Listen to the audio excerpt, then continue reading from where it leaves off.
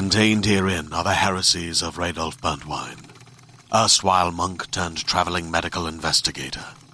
Join me as I uncover the blasphemous truth of a plague-ridden world, that ours is not a loving God, and we are not its favored children. The heresies of Radolf Burntwine, coming January 2nd, wherever podcasts are available. This episode of Mother May I Sleep With podcast is brought to you in part by the Lifetime Movie Club, the ultimate streaming destination for Lifetime movie lovers. Choose from 100 movies at any time, with new movies rotated in weekly to keep things fresh. And you can watch anywhere on your favorite device. As a bonus, listeners of this podcast get an exclusive 1-month free trial. Go to lifetimemovieclub.com/malls to start your free month now. That's lifetimemovieclub.com/MOLLS.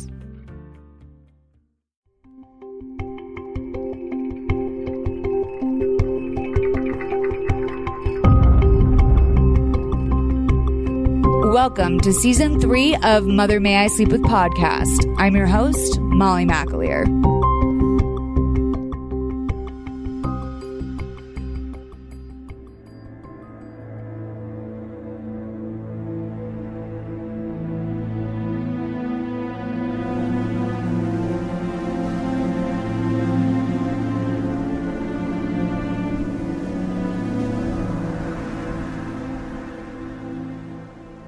All right, Karen Kilgariff, we are doing Flowers in the Attic today. Wagon stuff. He knows what the movie's about. That's right. He's very offended. You really wanted to watch this, and now I understand why. But, I don't understand. I guess maybe was it the poisoning was how this came up on My Favorite Murder? No.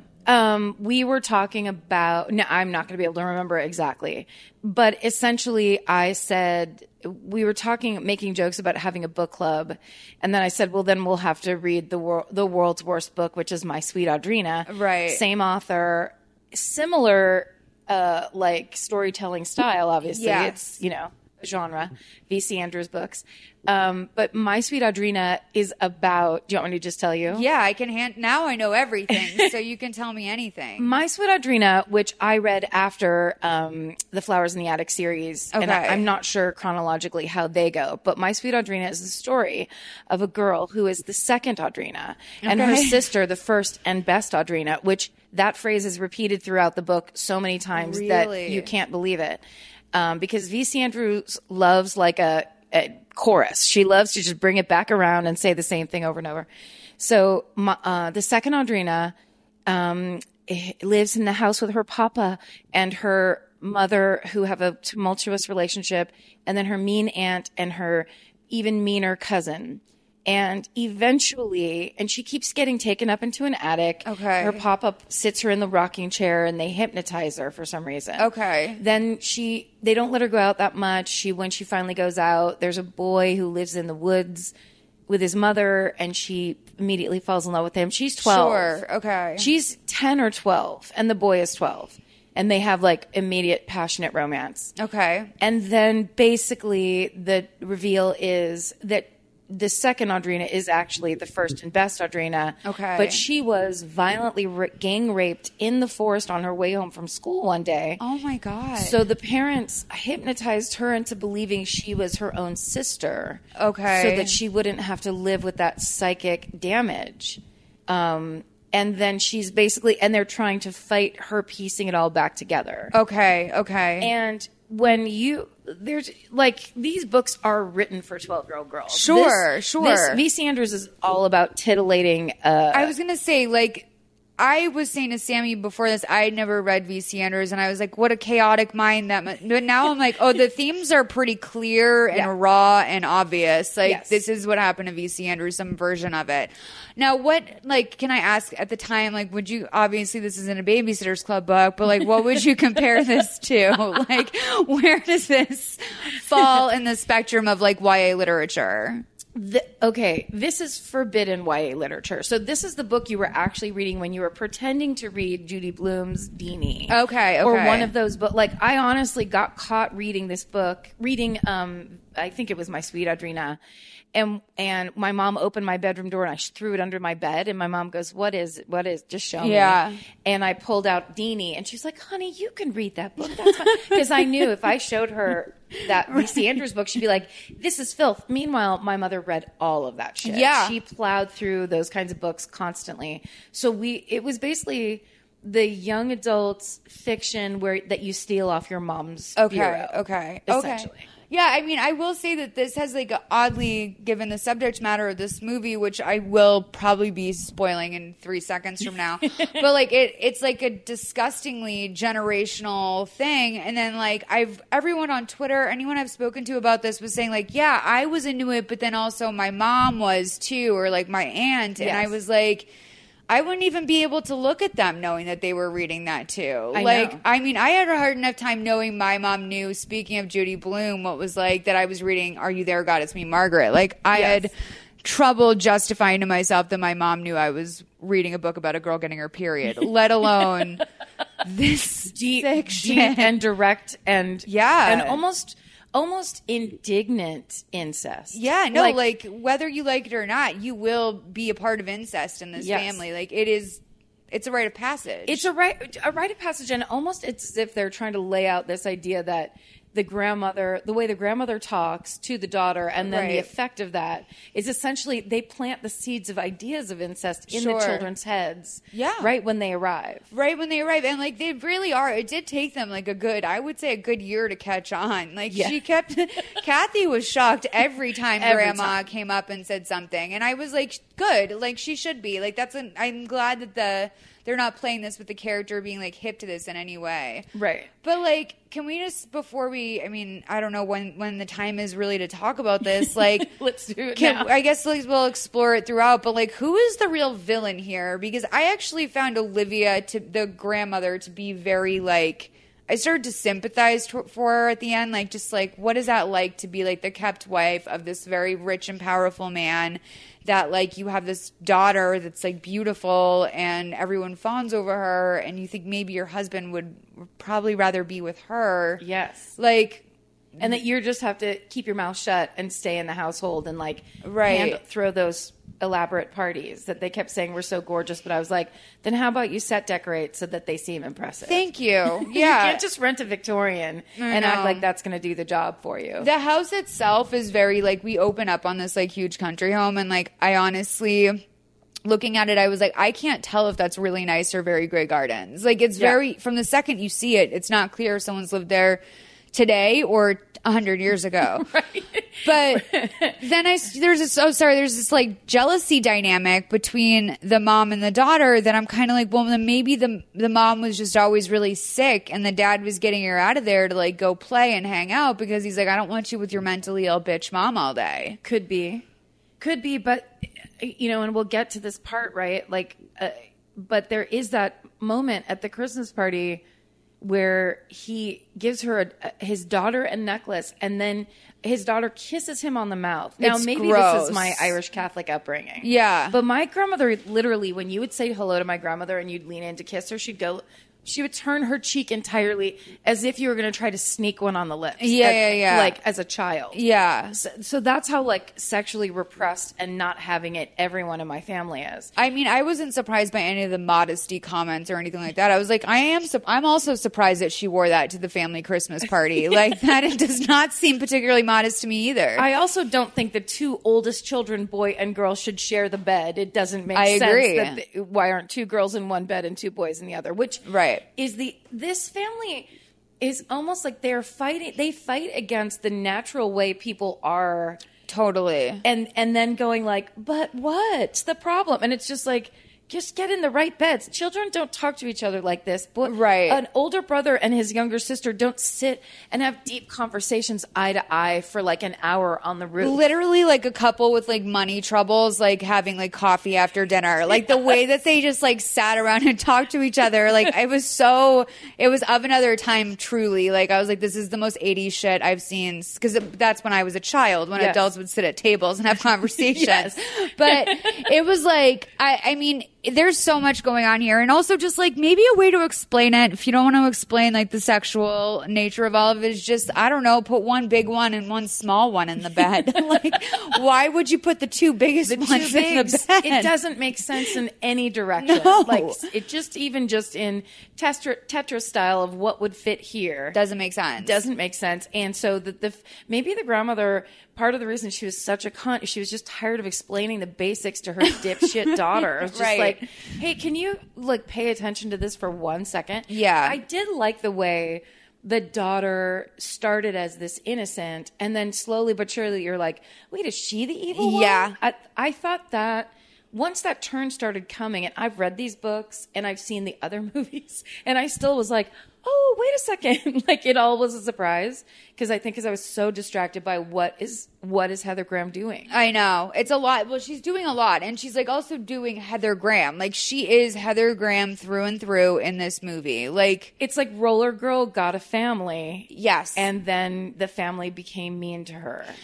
And like, so I guess that brings up like the nature versus nurture aspect the whole time that I was just wondering, truly, honestly, where I was like, maybe Heather Graham's just fucking insane and these people are just tired of dealing with this batty little like girl that doesn't know how to communicate, so she sexualizes herself. Like, or I don't know. I mean, also, can we just address before we start, there are 2 older kids.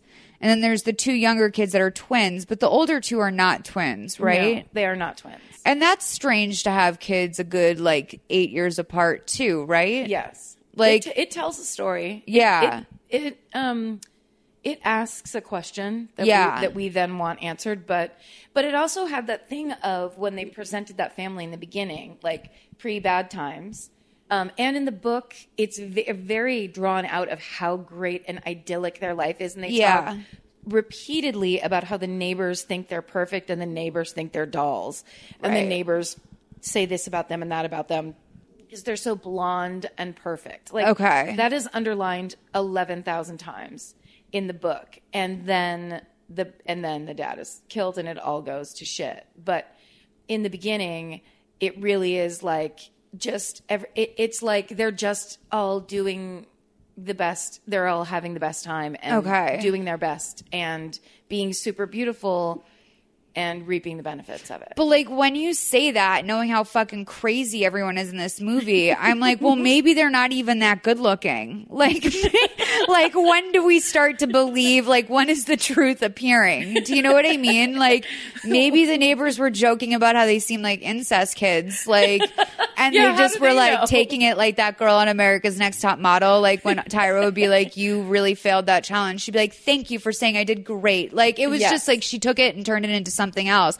It seems like there's a lot of that going on in this family too. Yes. And in this day and age, that's very, very true. It's like, how do you know what the neighbors are saying about you? No. The definition of gossip is no one's saying it to your face or wouldn't be what the neighbors are saying. I mean, whatever they're saying must be particularly nasty if that's what they're saying to your face. And they're like, you're so beautiful. You're so perfect. So perfect and beautiful. They just think you're dumb enough to believe that. And they were. They were. So we open up, I guess we'll just start it. I'm going to play the monologue at the beginning, which is particularly haunting. I do want to point out that the production designer, did you notice his name was James McAtee? Oh, really? Yeah. And James McAteer was his name. Okay. And I was like, we're one letter off. Like, this is spooky, meant to be, but also, like, why don't I know him from around town? That's right. Let's play this. Yellow. Like the sun we rarely saw. When I was very young, I thought life would be like one long and perfect summer day. After all, it started out that way. We were 4 beautiful children with blonde hair and porcelain skin. People said we looked like those fancy Dresden dolls that grace shelves and mantels. Only we weren't just admired. We were really loved.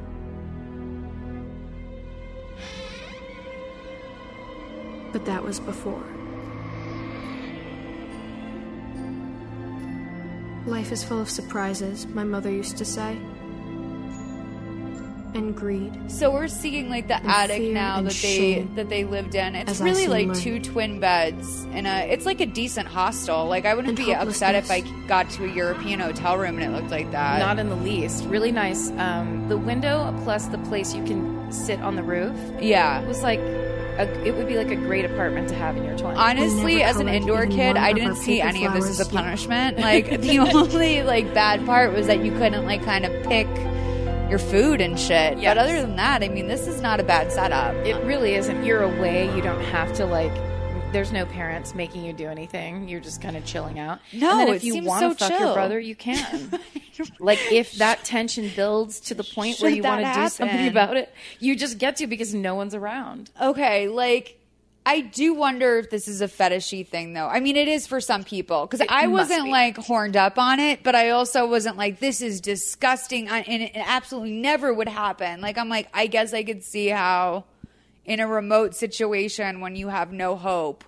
And you're like, well, I'm probably gonna die here, so should I just like try and have sex with my brother? Like, yeah, he keeps standing behind me for no reason. Yeah, I might as well like back it up on him. And he's cute and nurturing. He's really cute. That guy I think was perfect casting. Yeah, because he looked like a young little old man. Yes. So that first time he had like a 3-piece suit on at their pre-Bad Times party, he really is. He's got like a great body and like kind of an.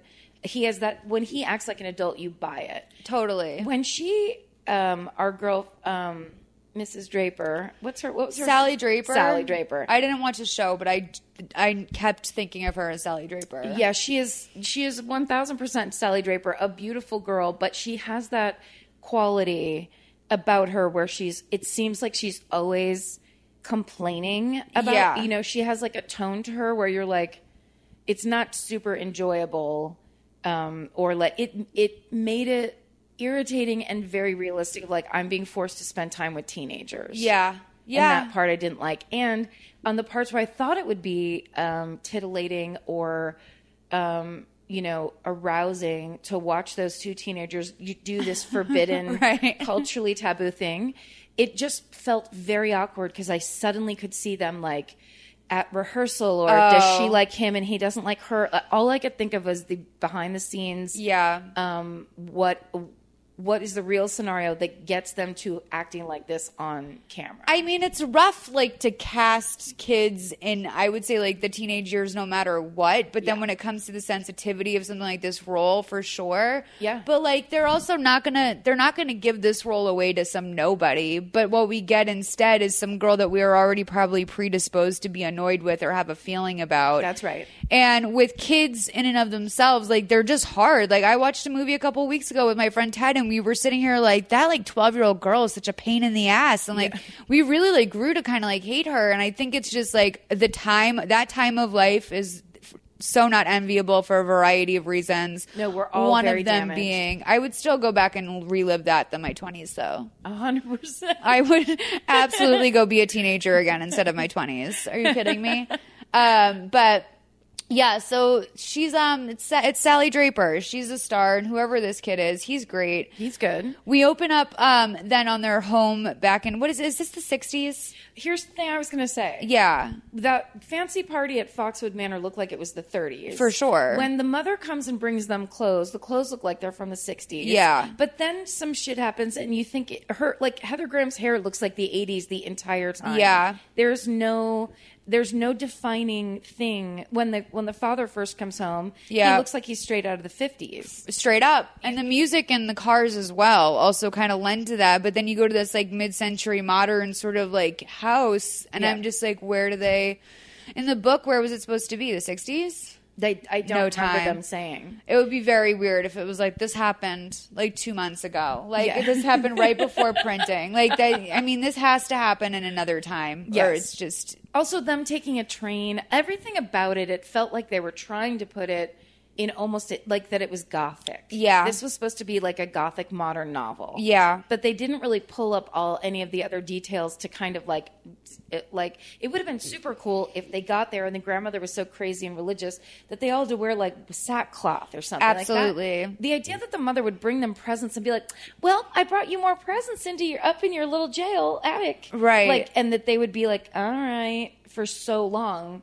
by the time they break, you're like, any normal kid would have broken about 8 days into this whole experiment. Absolutely. I mean, the fact that they had to watch 2 younger ones, like when the younger ones at one point say like, you're being mean, I was like, oh, that's the experience I recall. Like dealing with like a 5-year-old as like a 13-year-old. Like, oh, they're just like petulant. Yes. And I don't know. I mean, I truly don't know how this fake family did it, but like, they're either petulant or they're eating something that kills them. Right. There's that too. Those are the two when you're a teen trying to like be around, raise, or tend to children. Can you imagine? I would just like, I would happily eat the poison. I would never try and get out of this situation. I'd just be like, whatever. Like, look at where we are. To my brother's big bulky arms again and again. Totally. So they're like a very much like a real American family based off of everything we see. Like the dad comes home from a business trip with, I would say like the most obvious, they have the most obvious sign of like buying your child's love and affection. And this, it's very heavy handed. Nothing in this movie is very lightly done. No. So like it's instant Americana. Dad gets home. There's toys for everyone, present for his wife. He gives her a gold necklace. And then we see him and the kids are playing football in the backyard. Mom brings out an apple pie. She's got big news. Dad's the new vice president. Amazing. Kathy, the daughter, she's very upset right away because this means that her dad's going to be gone more. Yep. Which seemed normal at the time. And now looking back, I'm like, man, who knows what was going on there? Who knows why she wants him around the house so much? I know. And he brings her that promise ring. Yeah. Which is not a thing a dad is, anyone wants a dad to do for a girl. And this is like even in the text and in this, well, not really the movie, but like pre-promise ring culture. Do you know what I mean? Where that was very common for a while. Right. But, you know, it seems Heather, like they're laying down the incestuous themes as early as possible. Yeah. Like question all of these relationships. And I definitely, there's some things I picked up on and some things I was shocked weren't the case. But I do want to throw out that Kathy, when her mom comes out with the apple pie, she's like, I baked your apple pie. Mm-hmm. She's like, no, you didn't. You left the bakery sticker on, which I didn't think was like as cunty as I would later wind up thinking it might have been. Like now I'm like, you're just very petty. But also like everyone knows the difference between a fresh made pie and a bakery pie. Like, yeah, Mom, you didn't put a glaze on your pie. Right. He's been on the road. He's not an idiot. Yeah. Like he hasn't forgotten pie. So like, right away we see like next we go to another scene. Dad's gone for a business trip and we see we're at like a very like beautifully decorated surprise party for his birthday. It's like VC Andrews sitting there at her desk with her quill and she was like, what's the most tragic way to get bad news? A surprise party. It's like the cheesiest. Also when they're preparing for this party, I think there's another conversation about how everyone thinks they're perfect. Yeah. And the 4 of them, or however many, 5 of them. Yeah, that's exactly. They're standing like 5 abreast in the living room in a way that no family ever has. Like shoulder to shoulder facing a direction like, here we go for a party. That's right. So, because they're the neighbors call them the Dresden dolls, which she says in the beginning were like those dolls that line up on a mantle. That's right. That's right. I didn't know that's what a Dresden doll was. I didn't either. I assumed it was something much more punk rock. And now I almost was like, why are you giving that? Like, I assume Dresden's like the company. Like, I guess so. Why are you giving them the plug? I know, or it's a different version of Hummel. Yeah, or like what are they called? Those. And it's not an Alexander McQueen doll. What is it called? It's a mix something. I don't know what it is. But Madame Alexander. That's like what I was thinking. Yes. Madame Alexander. It's like those dolls that, with like the porcelain little heads and then they have like curls. Oh, right. Okay. Do you know like those sick old lady dolls? Yes. Like I assume, right? Yep. I mean, I think like Royal Dalton in my head. That's what my grandmother collected those things. Actually, okay. I have some that are coming in the mail. That did come. That was from the will. That actually made its way over a good 13 years later. Congratulations. My 2 dolls. Yeah, no, I'm excited for them. But like, so we'll go into this part next, which is that they're having the big surprise party. As you know, some very tragic news is coming, but like they all hide to like do the surprise. And then instead of the dad coming in, it's a police officer, which like the second you see a police officer, who should never let themselves in your house, by the way. No. Like, you know what's going on. Everyone knows that means there's very bad news on the other side of it. It's never a friendly officer dropping by to like not tell you your husband's dead. Yeah. And it took Heather Graham, like, this is where I start to really see, like, oh, is she batty or is she like kind of dumb, or is this just Heather Graham like trying to act through something? She like takes a good, 5 seconds of seeing him and then like 2.5 seconds after the news to even emote. Yes. And it's very strange, as the daughter seems to have already known what's happened from the window. Yes, which it's such a good point. And everybody knows this isn't just movies. Everyone knows is if a cop shows up to your house, it's game over. Yeah. It's anything that's happening after that is going to be scream, crying, and hysteria. So it's crazy that she'd be like, hello? Yes, officer? Yeah. We're trying to have a party or whatever. And then she goes into this thing where what I called it, she's playing Xanax. Yeah. It just seems like she's kind of like past feeling. So they did do a good job of taking the life out of her. I did notice that, for like, as far as the makeup or whatever is concerned. A lot of times it is hard to dial back on someone, especially someone as pretty as Heather Graham. For sure. Which, by the way, there's so much conversation around how pretty she is, especially like from her. Yes. Like, and I always think of Self-generated. that as like a very, I'm like, that is a different level of confident, where it's like, or maybe it's no confidence. I can't tell what it is, but to just be able to objectively call yourself pretty, like, that is really a special level of confidence. It's true. Well, and she kind of turns it a little bit in the scene after that, when she starts to say that they have to go back to her mother's house because all she knows how to do is be pretty. It's all she's ever been good at all her life. And I want to go, yeah, as if that's really weighs against people out in the industry. Right, Like, exactly. What are you talking about? Like, pretty people get way further, way faster. And she's saying it like it's really going to count against her out there with all the smart, ugly people. And like, she what said are it's you hard for talking women about? to get a job, which I also was like, okay, maybe this is like still the 50s or like 1922. something where it's like, okay, I don't know, maybe she can be like a school secretary. But she says, look at me, I'm an ornament. The only thing I was ever good at is being pretty. And like, I just wrote, this feels profound. Like, it felt like a serious moment to me, where I was like, can you imagine like having this great life and then wait a minute, like, oh my God, my life is in shambles and I'm just pretty. Like, that is dark. And I mean, now we know how young she was scooped up. We can see why she wouldn't have much of an exploration phase past that. But like, that's it's true. dark. It's super dark, although I just feel like there's so many more. The benefits really outweigh the drawbacks in being pretty. Yeah. So the idea that she's really only choosing to focus on and how it is, maybe makes her feel less than, or she only feels like an ornament or whatever. But it's like, okay, but I bet you there's going to be people out there that really don't make you feel that way. Right. Because you look like Heather Graham. Right. So just try to be a secretary and see what great things come to you. Like, Yeah. give it a whirl. I did say to this girl, though, that I met the other week, she came out here with my friend, and she's like 24 years old, and she's like flawlessly gorgeous. And I did say to her, I said, like, I say this as sincerely as this could possibly come across. Like, I do feel like your life has probably been harder because you're so pretty.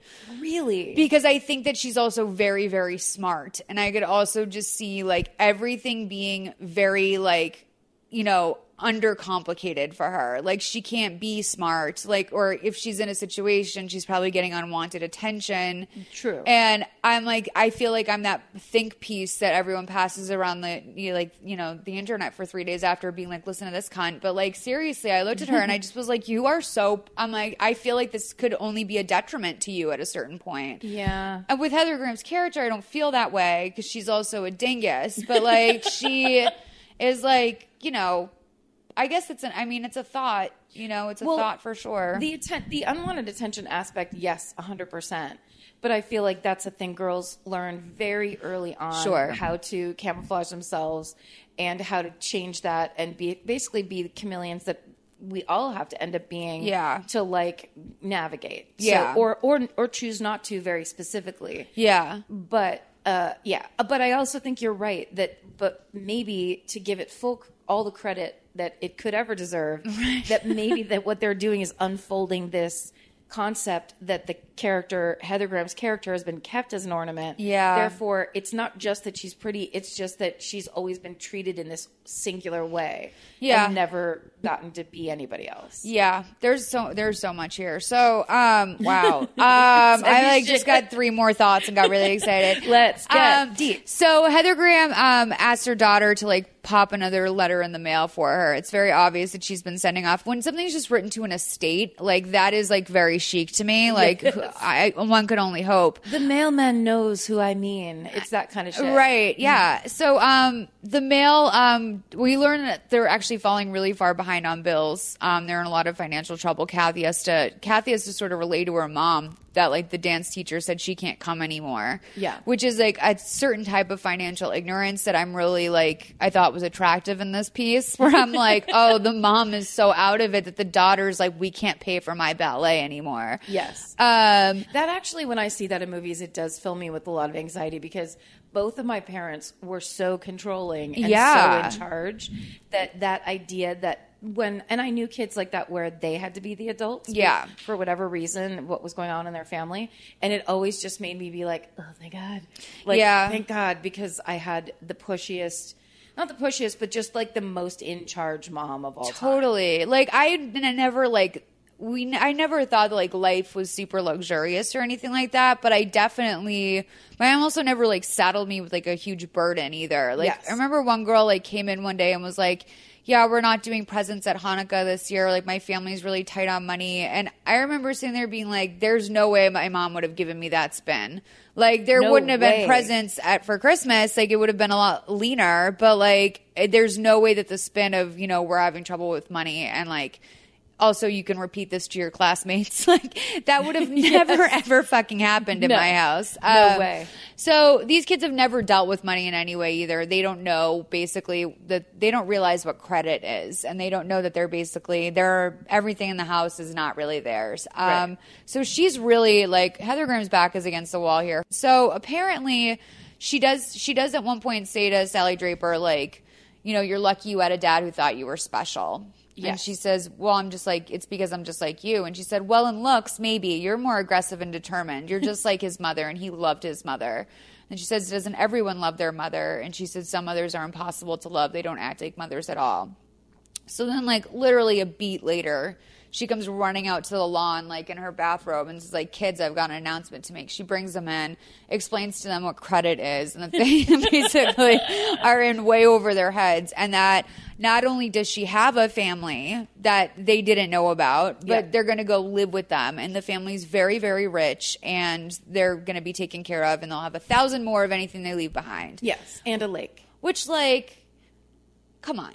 Well, because she says we're leaving tonight. Yeah. Which is crazy, and it's that thing of it feels like old novels or old books or whatever, where it's just no one needs to leave tonight. There's it's just pack your shit and we have to figure some stuff out. The we leave tonight unless she just killed somebody kind of doesn't make a ton of sense. Also, Heather Graham, in those scenes leading up to that kind of announcement, she keeps showing up in a robe, or she keeps showing up the hot waitress. Yeah. There's no connection to these children. Right. You don't feel anything motherly. And maybe later on I went, oh, maybe I was supposed to be irritated by that, or that was supposed to stand out to me. Yeah. But in the beginning, it feels like Heather Graham's I guess I'll do this in between projects. She has it's a doting mom impression. So they get on an old-fashioned train. They get on the fucking train and they go all the way down to I guess Charlotte is where they're about to stop, or the stop before Charlotte. So they're in Virginia, and the train guy's all concerned for them. He's it's 3:00 in the morning. I'm we can't just leave you here. Do you want to go to Charlotte? She's no, we're getting picked up. Well, guess what, motherfucker? They're not getting picked up. They have to walk now with their no bags, which I was really surprised that they didn't bring. Why not take a car, Heather Graham, drive it down to Virginia? They'll repo it from your parents' house, yes. If it's a credit issue. But and what's the logic of we'll only take this one bag? You can come get my bag later. Do they do that on trains? Is that an I was Amtrak not policy? aware that they did that for you. I don't think you get to leave shit behind. Oh, this is clearly pre 9/11. I guess. Oh, that's 100%. leaving bags behind willy nilly. We know we're not in the 2000s in any way. No, that's true. You're right. I mean, yeah, the trust system of just I'm going to leave behind my bag. So the kids and her, they all walk through the night to the big house. We get there.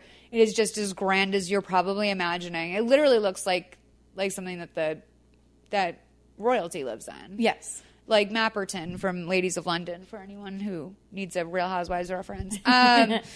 So the mom answers the door, right? She says, "We need to get there before dawn, and it's a long walk." So they do this long walk, and they get there, and then right away, Ellen Burstyn opens the door, and she goes, "Well, look what the cat dragged in." And Ellen Burstyn, again, the finger waves in her hair make you go, no, is this 1898? She busts out of that door and you're like, what's this movie that we're in now? Because first of all, it's Ellen Burstyn. So yeah, sure. For the first time perhaps since the movie started, there's some acting actually like electrifying the screen. Yeah. So you're like, okay, here we go. But at the same time, she is playing old crone and like evil old lady to a hilt in a way that's beyond. Yeah. Can we just say now that this is a wig? Can I just get it over with? No, it is a wig.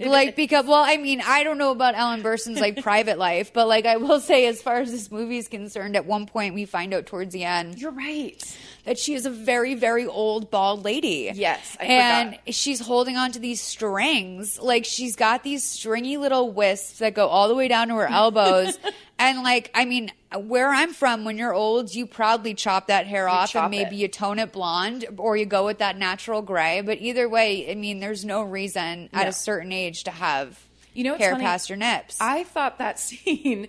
My mother used to get so mad when women over 40 had long hair. I don't love it. She talked about it every time. Not women over 40, but you know what I mean. It was always like, my mother would, this second she saw somebody, be like, she's too old to have that hair. She's too old to have that hair. But that scene, I honestly thought was a continuity mistake. Oh. When the Wispies part You thought came the out, whole ass wig was a Well, I just thought that when they showed her having long wispy hair, I was like, well, that doesn't look like she finger waves it into that thing. Yeah, no. And now I understand it was supposed to unnerve me, but they backlit her and kind of made her look like a magical angel. Yeah. So then I just kind of didn't.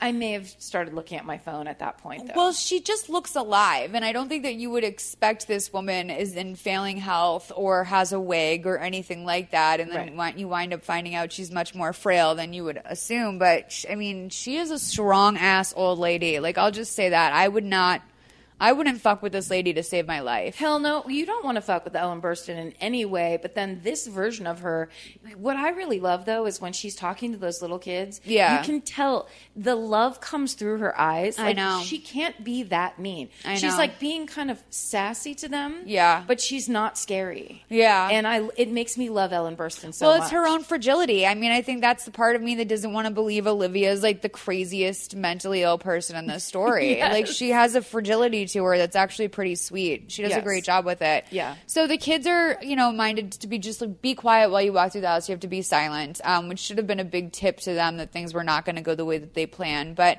they go all the way up these like 4 flights basically to an attic where we've already described as basically just like a hostel room in a hotel, or like it's 2 twin beds in a lovely wallpapered guest room. And again, and I'm sure it's because it's such an old house, but we're now on a set that looks like it's from the 30s. Totally. So again, you don't know what the era is because we're clearly, the idea is this is out of time. Totally. And so they're just going into this place and they're going to be there, and it's what it was for whoever else got locked in there 30, 40 years ago. The enormity of their wealth really sat with me when I was thinking about just what it would cost to run a house like that for a week, let alone a whole calendar year with all those extra rooms and everything. It's crazy. They have staff. Servants. Yeah. They have maids. They have, what are they called? Groundskeepers. Yeah. That's going to run you $10 million a year easy, right? Yeah.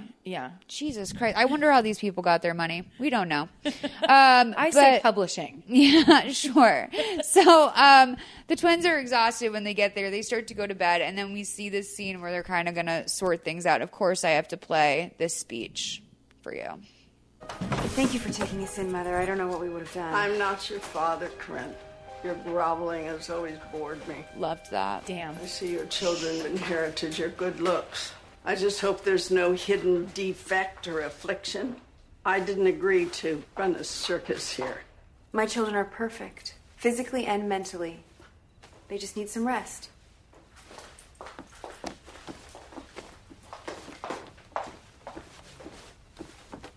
Well, the two older children can't share a bed. Kathy and Christopher are children. They're innocent. Yes, that's what I used to presume about you. Well, if you're so worried, why don't you put them in a separate room? Heaven knows there's enough here. No, this is the only safe room where your father can't hear them. Put the two girls in one bed and the two boys in the other one.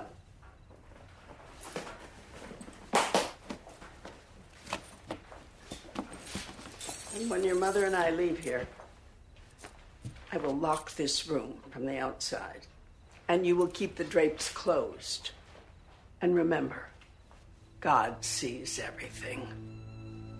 God sees what evil you do behind my back. I'll wait for you out in the hall.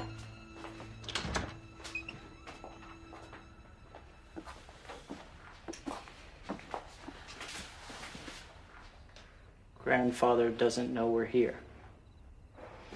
I'm sorry, I should have told you the truth, but I didn't want you to be frightened. When I was 18, I did something my parents didn't approve of. So my father wrote me out of his will. Is that why she hates us? She doesn't hate you. She's just jealous of how much I love you guys and your dad. How much my father used to love me. That's why we're here. I'm going to win him back. He's going to put us in his will. He's 78 years old and he's dying, and I just need a little time alone to reconnect with him. How much time? I don't know exactly, maybe a few days or a week. And when I win my father over, I'm going to take you all down to meet him. And I know he'll love each and every one of you just as much as I do. We'll be fine up here. We're Foxworth.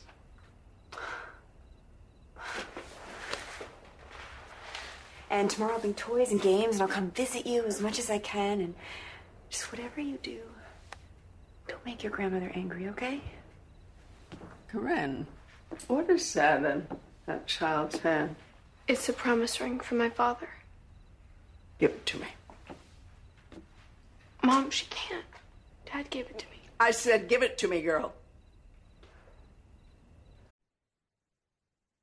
This episode is sponsored by Book of the Month. I've been subscribed to Book of the Month for 3 months now, and I'm obsessed. If you're a big reader or maybe even a lapsed big reader who's been wanting to get back into it regularly, consider checking it out.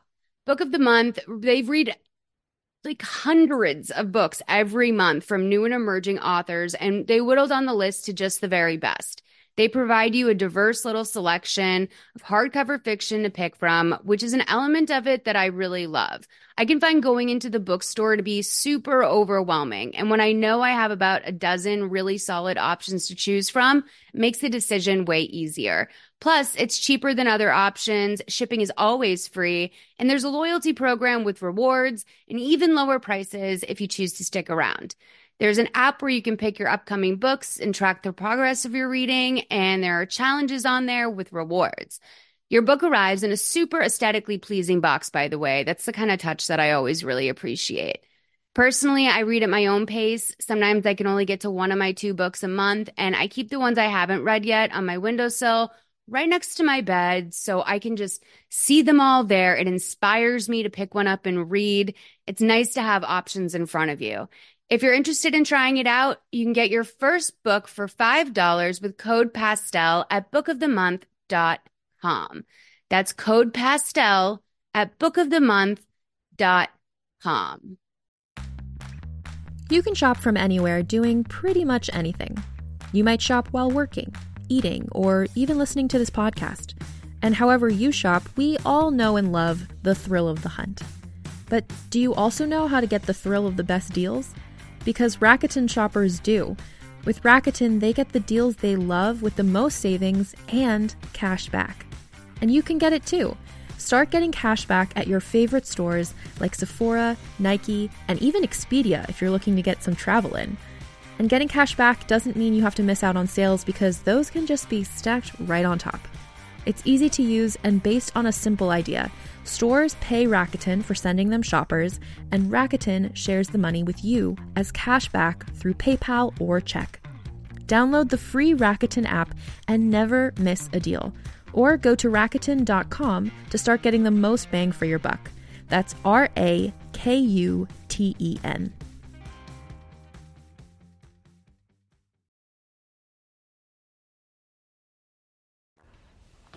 Or must I speak more slowly? Yeah, that's a raised fist. Yeah, y'all. That slowly was a raised fist. I just thought it would be cool if there was a high school mascot that was Ellen Burstyn with her fist up. Yes. Come on, Corinne. That's enough. I'm sorry. I promise all our dreams are going to come true. Just trust me. I have to say, I may have said mean things. I really love watching Heather Graham as a performer. Totally. No, she's someone that's like, I mean, she's super fun to watch. Yeah. Like, that's why I was kind of like happy for her that she got this. You know what I mean? Like, yes. Even when Heather Graham's just like, you're like, oh, she's not hurting anyone. You know what I mean? Like, let her have it. Like, she's fun. Well, and also, I trust... Because, like, I love that movie From Hell where it's her and Johnny Depp and the Jack the Ripper story. And she's doing a terrible Irish accent, which most people do. Yeah. If we're going to be honest. I feel that way about the Boston accent, too, where I'm just like, you fucking suck at this. You either have to be from Boston or you don't do the accent. Yeah. I think those should be the only. And the same with Irish is much harder than people think. Yeah. And so, but even still, she was, like, great. So I think by the end of this... I started going, could it be that this was her plan all along to seem kind of empty? Yeah. Because actually she isn't a mother truly in her heart and it doesn't care about these kids for real. Yeah. And that's why I was getting that sense. I kind of like watched her eyes a little bit when Ellen Burstyn was just like going in on her daughter like that, because I always take problem with that or take issue with that in any sort of real life scenario where like a parent is watching someone else discipline their child and they don't step forward. Right.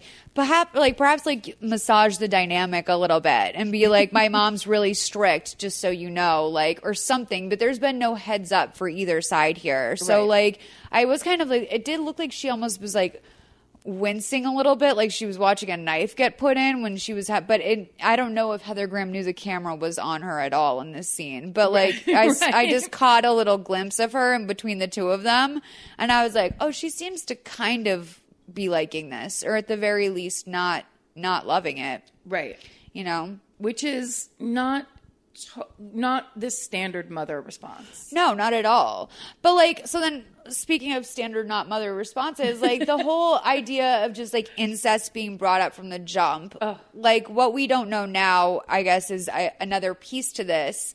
But like, I don't know, if there's like an odd chance that you can maybe keep the teenagers you've left in your attic from fucking, like maybe you don't want to like plant the seeds there, so to speak, or for those flowers. It's just that thing of like, most people who parent teenagers know that if you act like you give a big shit about a thing you think might be a problem, they're going to do the thing. Yeah. So standing at the doorway being like, I know you two touch each other's privates or whatever, where they're both like, what the fuck? And it's like, it really is so like, you're made to be insanely uncomfortable about these two people and any interaction they have from the beginning. And it takes, for me, it ruins all the like kind of 70s titillating aspect. Yeah. And I just become intensely uncomfortable for them. Yeah. I don't know if she genuinely fears that they're going to sleep together or if she just wants to be the one who called it. Do you know what I mean? Like at a certain point, I was just like, are you just throwing this out there and seeing what sticks? Like, because you seem positive this is going to happen, like for something that, you know, hopefully won't, but maybe she just, I mean, we don't know what the other thing here is. I don't know how deep the incest really goes in this family, like what it means to them as a family, because they're alluding, and you're kind of led to believe that what's her name? Not Colleen. Corinne has fucked her own father. Yes. Against her mother's wishes. Yes. You know what I Is mean? a product of incest herself or something, you know? And then married what you believe to be at the point where this is all happening and she's saying you're products of sin and all that shit. You're like, oh, so she married her brother? Yeah. And so almost like, oh, this is just this family tradition. And Yeah. we're the ones that need to adjust to this family Right. as opposed to like they're in our world. Yeah. It's just... I think when I was a teen reading all this, I was just like, I didn't know any of this was possible. It was like that feeling that you got with all these dirty ideas. Yeah. The other thing, too, is that Flowers in the Attic, like, the more this all sits with you, the more it's just, like, again, so heavy-handed of a title. Like, it couldn't have been more in every way. I mean, V.C. Andrews, I am now a new not fan. Like, I'm decidedly not a fan of her work because of how heavy-handed it all is.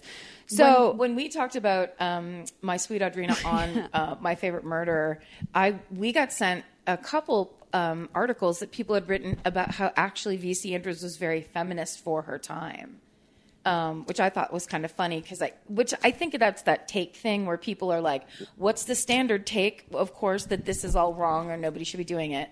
And then we're going to flip it on its ear and be like, no, fuck yeah. Why are we happy for, like, Sally Draper, like, having, like, a burgeoning sexual desire, like, of sorts? Like, what are we... I'm going to be honest, I didn't read the article. Right. I just was like, oh, I'm glad Got the headline. I'm glad someone's being, counterintuitive and trying to think of something interesting, but... I mean, it probably was. I mean, pretty much anyone who probably wrote, like, a woman in any sort of role of action at the time was... probably a feminist as far as these things were concerned. Yeah, and maybe the logic was she just made the best of a bad situation and didn't kill herself over it. Right. And got kind of very empowered by, you put us up here and it's natural and look at my brother, he's a fucking piece. Yeah, V.C. Andrews definitely needs to chill down the grandparents and, like, teenager sexuality thing. Like, that is... I feel like I know too much about her private life. All of it. So Kathy wakes up the next morning and one of the toddlers out of bed. She tries to, like, the toddler's trying to open the window and grandma comes in. She's explains that she's delivering their weekly or their daily food basket. She can't go up and down the stairs all day. So, she describes what happens to be, like, a pretty generous meal selection, I think. Mm-hmm. And she says, you need to keep the room like no one lives here. The beds have to be clean all the time and you must be fully clothed. A weird note. Yeah. Boys and girls that are never use the bathroom at the same time. And then she tells them that they can play and make noise in the attic on the and on the last day of the month that they need to hide upstairs altogether from the maids. Yeah. And she says that their grandfather would throw them out without a red cent, but not before punishing them for ever being alive if he were to find out that they existed there. So at this point, like... It's a lot of information to take in. It's a lot to take in, but also I did kind of die at just, like, Chris's willful ignorance, like, throughout a lot of this. And Kathy starts to sort of, like, piece this together now. Like, this sounds, like, not promising for us. But, like, at every turn, Chris believes in his mom and, like, believes that this is going to be okay. Yes. Which, like, God bless him for that in a way. Like, someone has to be, I guess, positive in that situation. Especially for those little fucking 5-year-olds where, like, but that is the thing where it leads them, and I think that those elements push them to, the one point that's coming up where Kathy says Corey, I believe, the little boy, was like, I miss mommy, and then she goes, pretend I'm your mommy. Yeah. Like that, and that like line and the way it's delivered just like sends chills down my spine where I'm just like, no, that would never happen. This is the little shit that you've grown up with for 5 years. Yeah. Like, you're not going to overnight turn into, like, I know what's best for your psychological Right. She says something state. like, I'm the one that's there for you anyway. Isn't that what a mother is? Or something, which, like, none of her teachings have taught Kathy that. Like, I don't know where Kathy read that or someone said that to her, but it's not nothing she's seen. They go up to the attic part of the house, which I wrote this looks like this would be, like, a remarkable playground. Like, I would have loved this when I was a kid, although it's supposed to look very bleak. Like, it's a lot of old school shit. Like, there's record players and boxes of pictures and there's a dress form, and then Chris looks at it and says, you better hope you inherit from this half of the gene pool. And I just wrote, is the mannequin supposed to have big boobs or something? The mannequin was like lacked shape in any way. Like, I was like, this would be hell to make a dress on this. I feel like they were laying down the idea that whatever's going on with the rest of the family, Chris is in full horn out mode right from the time he arrives. And he's just fighting his basest instincts from jump. So he's just like looking at he's looking at a dress dummy, and he's just like, try to be as hot as that bitch, you never will be. And everyone's like, Chris, what? Are you okay? And he's like looking at the old record, and then he's like, yeah, baby, look at that big hole. Probably want to grow up and be like this wooden thing. But like, how old do you think they're supposed to be? Like 15 and 13 or something? Like, yes, because then it seems like the beginning of teen years. Right. So Kathy finds a desk with a name scratched into it, which we still have not heard about. We never follow up on that. But she says they're not the first kids to have been there. Neither name is Corinne, by the way. The twins. Because one of the years, it's like someone's name, and then it says like 1893. Right. And I'm like, was the grandmother raised up there? Like, how long is this? I assumed maybe it was like the servants' kids or something. I went to like a place of just like, that makes sense of who would be up there, but who knows? You could also have moved the table. But there's that, Molly. That table used to be in the sunroom. It was so nice. Right. It was just a nice table. So the twins are like immediately miserable, but Chris does like a cute trying to frame things for him. He's like, just pretend the floor is the grass and the roof is the sky. Like, duh. And also, I'm sorry, this is definitely sexist of me. But normally the older sister is the person that does that like psychological tending. Right. And the older brother would be like punching a wall. Right. I mean, like, it just goes against, they set him up from the beginning as a leading man. Yeah. Of like, look at how kind I am and considerate to where it's he's just like, very fatherly. He's not a teenage boy. No. It's and weird. The next thing he does is he's like crafting them a swing. The two kids out of like, I don't know, it's a chair with a rope tied to it, but he makes them a little swing. And the two of them are like, they're basically acting as parents, these two kids. They're feeding them something out of the basket next. And the son is saying he doesn't want to eat this, like, or the son.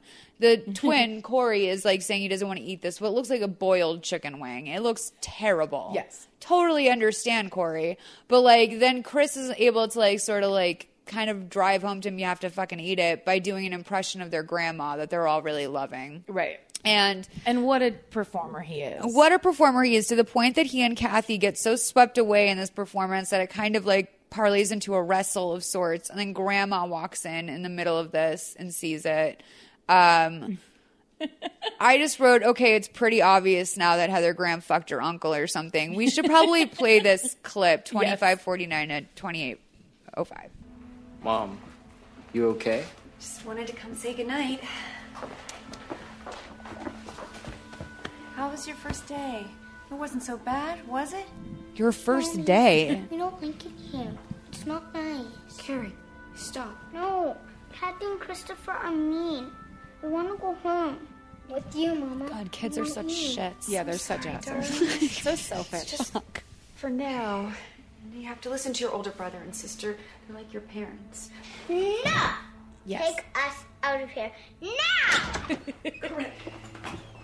Stop that child from screaming right now. Oh my God. How did she make it up the stairs so fast? Ow! She hauled. Get up! Stop yelling, they're only 5. Take off your blouse and show them how bad behavior is dealt with in this house. You can do whatever you want to me, but you can't be cruel to Take my off your blouse in front of your And you'll kids. never Like, see she's them really, or like, this is ever her again. agenda, too. Yeah. For sure. Go.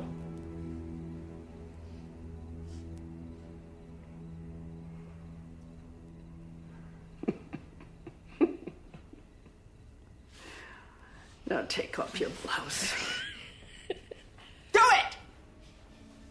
You're so right in saying that this is a very specific Take kink. a good long look, Like, children. Oh, yeah. Like, Yeah, What this is like, happens there's when you so much disobey? like just what I know 18 from like lashes for every from year what you've seen on she Tumblr. used my her like wicked from my like just charms listen to on my like brother husband. stepsister porn, like just And like 20 sick more shit for like every that. year she But Like, this is like sin with your grandma-daughter porn. It's Oh, a It whole was an new abomination corner. in the eyes of Yeah. the Lord. Shaming in front of With 4 4 children. Yeah, it's there's really spawned specific. by the devil, evil, from the moment you were conceived. Evil. I make the rules in you this guys, her house. back is like I torn do. up. By the way, I mean it's horrific looking. It looks And I like execute the 25 punishment. lipstick streaks Yeah. are on her back. Oh my god! Take off your blouse. Like, who would put on a blue silky blouse the day after that? Like, I'd be like in a sweatshirt, like trying not to move. Like, I'd be like, if you guys want to fight about stuff, you have to come into my room because I'm going to be laying face down on my bed.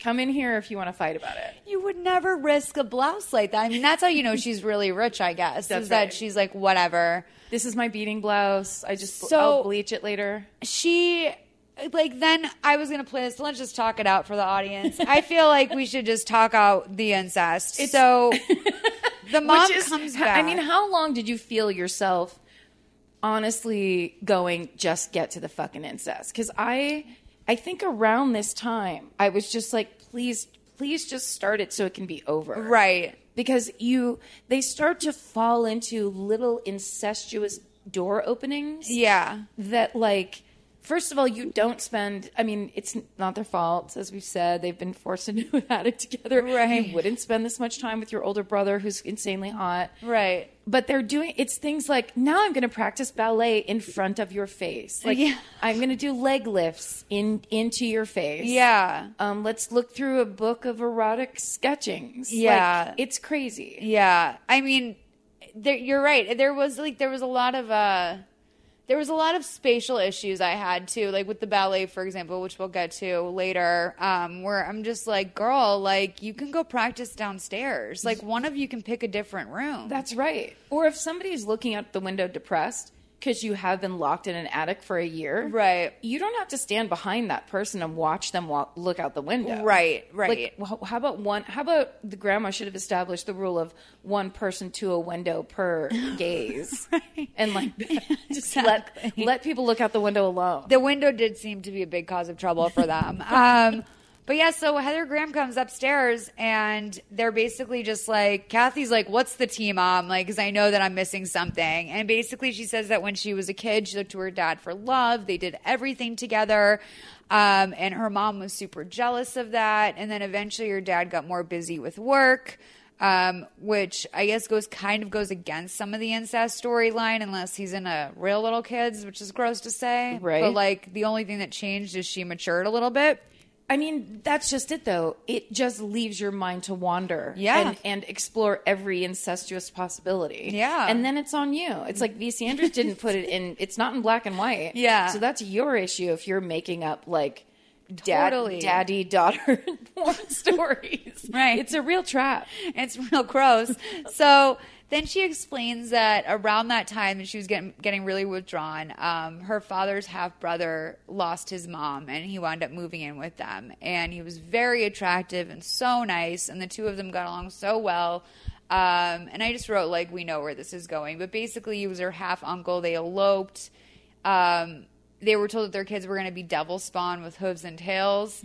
And then she says something like, love doesn't always come when you want. Sometimes it just happens against your will. And she kind of like rolls her eyes when she says it, like, you're telling me. Like, you know what I mean? Like, I can't even say this old, like, hackneyed expression to you because, like, I've lived it, okay? Yes. So, like, fuck the expression. I mean...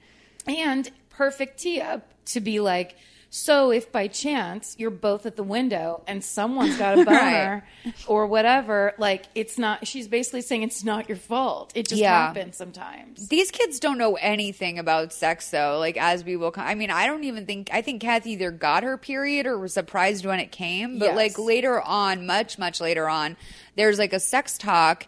And I just thought this is very elementary stuff to be springing on a 13-year-old. And like, I mean, that 15-year-old boy, Like, he was around 12-year-olds like 2 years ago. I know that they were saying some gross shit to each other. Like, there's no way he didn't know what boners were or whatever. And, like, she definitely hints that there's something more complicated and involuntary about the male sexuality. Like, that's definitely what the implication is on a couple times throughout this movie. Yes, that kind of men, almost like men need it. I also think it's interesting that story-wise, V.C. Andrews decided that it wasn't going to be the brother, which is what you're led to believe. Totally. But that Corinne married her half-uncle, which even though it's it's like marrying your cousin. It's very close in relation. But then that conceptually it's so odd that you're like, oh, that's okay. Like, it doesn't seem as taboo. Also, like, this is Virginia, like, in the deep, deep country, which, like, not to make jokes about that part of the country, but, like, that's a joke for a reason. It's because that wasn't wildly uncommon. Right. I don't know what the fuck they thought was going to happen. Like, moving a hot boy into their house when their ignored teenage daughter is, like, flopping around all day. Like, did this daughter go to school? Like, I don't think that she had any sort of, like, rich emotional or social life in any way. No, she feels like it was like old school homeschooling, which is just you stay home. Yeah. And then, like, clean or cook or whatever. So yeah, she has a bit of that. A bit of that to her. I also like, and I'm not sure if it's then, but when she does give the sex talk, she basically starts it and then goes, I'll tell you more later. Yeah. So there really isn't even that much of an explanation anyway. It's like, men are bad and I'll tell you more later. It was almost like she got caught being faced with a question that she couldn't really answer herself, which was terrifying. Yeah. Like, it wasn't like, I'll tell you later because I've got plans. Like, it was like, because I don't really know how to phrase this to you, which is a horrifying thought. Yeah. But, like, I would never want to tell. I would outsource that. I would send my kid to the community center or something. Go figure it out with that, you know. But what she's doing is she's outsourcing it to the older brother who is standing around being like, you know, I mean, she put them in this, you know, highly titillating position, essentially. Totally. And then is like, well, we'll see what happens. Yeah. I'll be back in 3 weeks. They sure will. So we also find out that they're only there because the grandmother has been waiting 20 years to tell her I told you so, which I don't think is true. And I think that that's Corinne's craziness coming through. So the kids have decorated the attic with, like, flowers, like little, like, paper tissue paper, like, flower things, which are, I feel, is very 70s. Yes. From my kind of weird, remembering my teenage cousins. It totally is. It's very 70s. So that also is one of the weird, then I skip forward in chronology and I'm like, maybe it is the 60s with their weird headbands. So, like, that stuff. crepe paper shit. Yeah. I mean, it's at every single, like, Pinterest wedding now. If you go to a wedding, they're going to have one of those things in a goddamn tree. Yeah. So the Kathy runs into the grandmother in the bedroom. She's supposed to be getting some water. Oh, we find out that Kathy's made a calendar now as well, with the X's on the wall, which Jailhouse calendar. I would have given that up 2 days in. Like, I would have forgotten about it, or I would have skipped a couple days. I'd be like, oh, I'll catch up to it at Christmas or something. I would have totally forgotten about that. Then you're trying to count it and count backwards, and, like, you're always like, it's off. It's off at least by 2. So this is the first glance that maybe the grandmother isn't the worst person in the world. It's when Kathy's getting some water for the paint bowl. I thought the grandmother was going to just be furious that they had paint. I thought that was going to send her off. Right. But she winds up saying something like, I hope you didn't inherit her artistic ability. The only real talent Corinne ever had was with the opposite sex. Which I thought that was good for her for not saying on her back. Like, I thought that was going to be the go-to line. Be more crass. I also think they were laying down that idea that the reason Corinne says she's an object is because that's what her mother always said to her. Right. So you're able to track all this kind of, like, if we could just nip this in the bud, America, we could prevent this kind of, you know. They're obviously, like, Kathy has doesn't flinch when this is said to her. So obviously they're all on the same page about Corinne's ability or whatever, like, in life. Yes. And Kathy's like, no, I'm actually a ballet dancer, and Chris, he's good with painting. And then the grandma says, has he ever painted you? Has he ever asked you to pose for him with your clothes off? Come on, girl, tell the truth. I want to know what kind of wickedness you're up to. Yeah. Kathy's like, nothing. And grandmother's like, nothing? Well, then why are you trembling? And she's like, like, because you keep accusing me of doing all these bad things, and I don't even know what you're talking about. And the grandmother goes, yeah, you don't know what I'm talking about. Ask your brother. He'll know. From the time they're born, the male of this species know all about wickedness and evil. So that's sad. I feel sad for grandmother. Yes. There's some, she's clearly got some massive issues and a real broken heart. I feel brokenhearted from that. Yeah. And I feel like acting wise, it's Kiernan Shipka. I guess so. Sally Draper, that was the truest moment of this whole thing, is when she was like, because like it felt like she as a person was frustrated that they were still having to continue to have that discussion. You might be right, and that might be the like only moment of this where I was like, yeah, she's kind of killing it. Yeah. Like I thought she was totally okay in this, and I think it might just be because I was looking for that moment for so long in the beginning of this movie. Yeah, exactly. Of like, sorry, what the fuck? How many days are you going to put us in this attic? Yeah. Yeah. So then it's the last day of the month. A couple days later, Grandma is teaching them how to clean up the room. She yells at Kathy for wiping her fingerprints off the dresser because the room can't look perfect. And that reminded me a lot of being a kid. Just like, damned if you do, damned if you don't. That's exactly right. I wanted to say, like, then Kathy should have said, well, then you should have fucking listed that in the big long list of rules that you barfed out on night one. Yeah. Like, that's just as important. Toss as it in the keeping basket. I'll read it to the kids. Like, we need something. Like, come up with an informal rule book. Like, while you're like keeping us up here. We'll study the shit out of it. We have nothing else to do. Literally. So then she gives her a bouquet of flowers, like a little real bouquet of daisies, and goes, here's some real flowers for your fake garden, which is so cruel. But like, the heart of it is so kind, and like, it's the only humanity that these kids have seen or will see, honestly, for quite some time. Yes. And it's like very, like, it really made me feel for Ellen Burstyn's character a lot. Like, I don't know why I'm so sympathetic towards her. And there's really only one other time that I felt so very betrayed by her, which is around Christmas time. Yes. But there's really, like, it's kind of a sweet moment where I don't know if she's like, part of me is wondering, does she admire Kathy and like the way she's kind of like taking hand of this thing here, or does she really? Yeah, I feel like in those moments, it feels like everybody else in this made for a Lifetime movie is like, reminds me of a scene study class that I would have taken in college, where there are people who are doing their best, there are people who are naturally good, there are people who are just like kind of magnetic to watch. There's all kinds of levels. And then Ellen Burstyn is like the teacher that's like, here, sit down, I'll show you. And then she goes in and does some shit. And then you're like, okay, the expert's here. And it's almost like Ellen Burstyn, as an experienced actress, is herself taking pity on these other people in this movie. Like, look where we're at. Yes. Yeah. And like, when you're my age, you'll be doing this too. So you think you're starting your career, but guess what? Guess what? There's a whole bunch more Lifetime movies ahead of you. Fuck. Yeah, you're right. And the Sally Draper chick is the only one besides her hot brother that wasn't invited back for the rest of them. Really? Yeah. Heather Graham's still dining out on this. Is she really? Wait, so we're not going to see that older brother again after this? No, sorry. Hate to say it. It's okay. Cancel your cable. But I didn't realize he reminds me of my ex in the face, where I was like, do I have a type of that kind of like, it's almost like generic guy from the Midwest look. Totally. Like, he's much more handsome than, like, I would say almost all of the guys that I've seen in Lifetime movies that are supposed to be like the hot hunky guy. Yeah. Like, those guys all look like cheeseballs to me, but he has something very pure and like adorable about him. And kind of like, it's like when people have like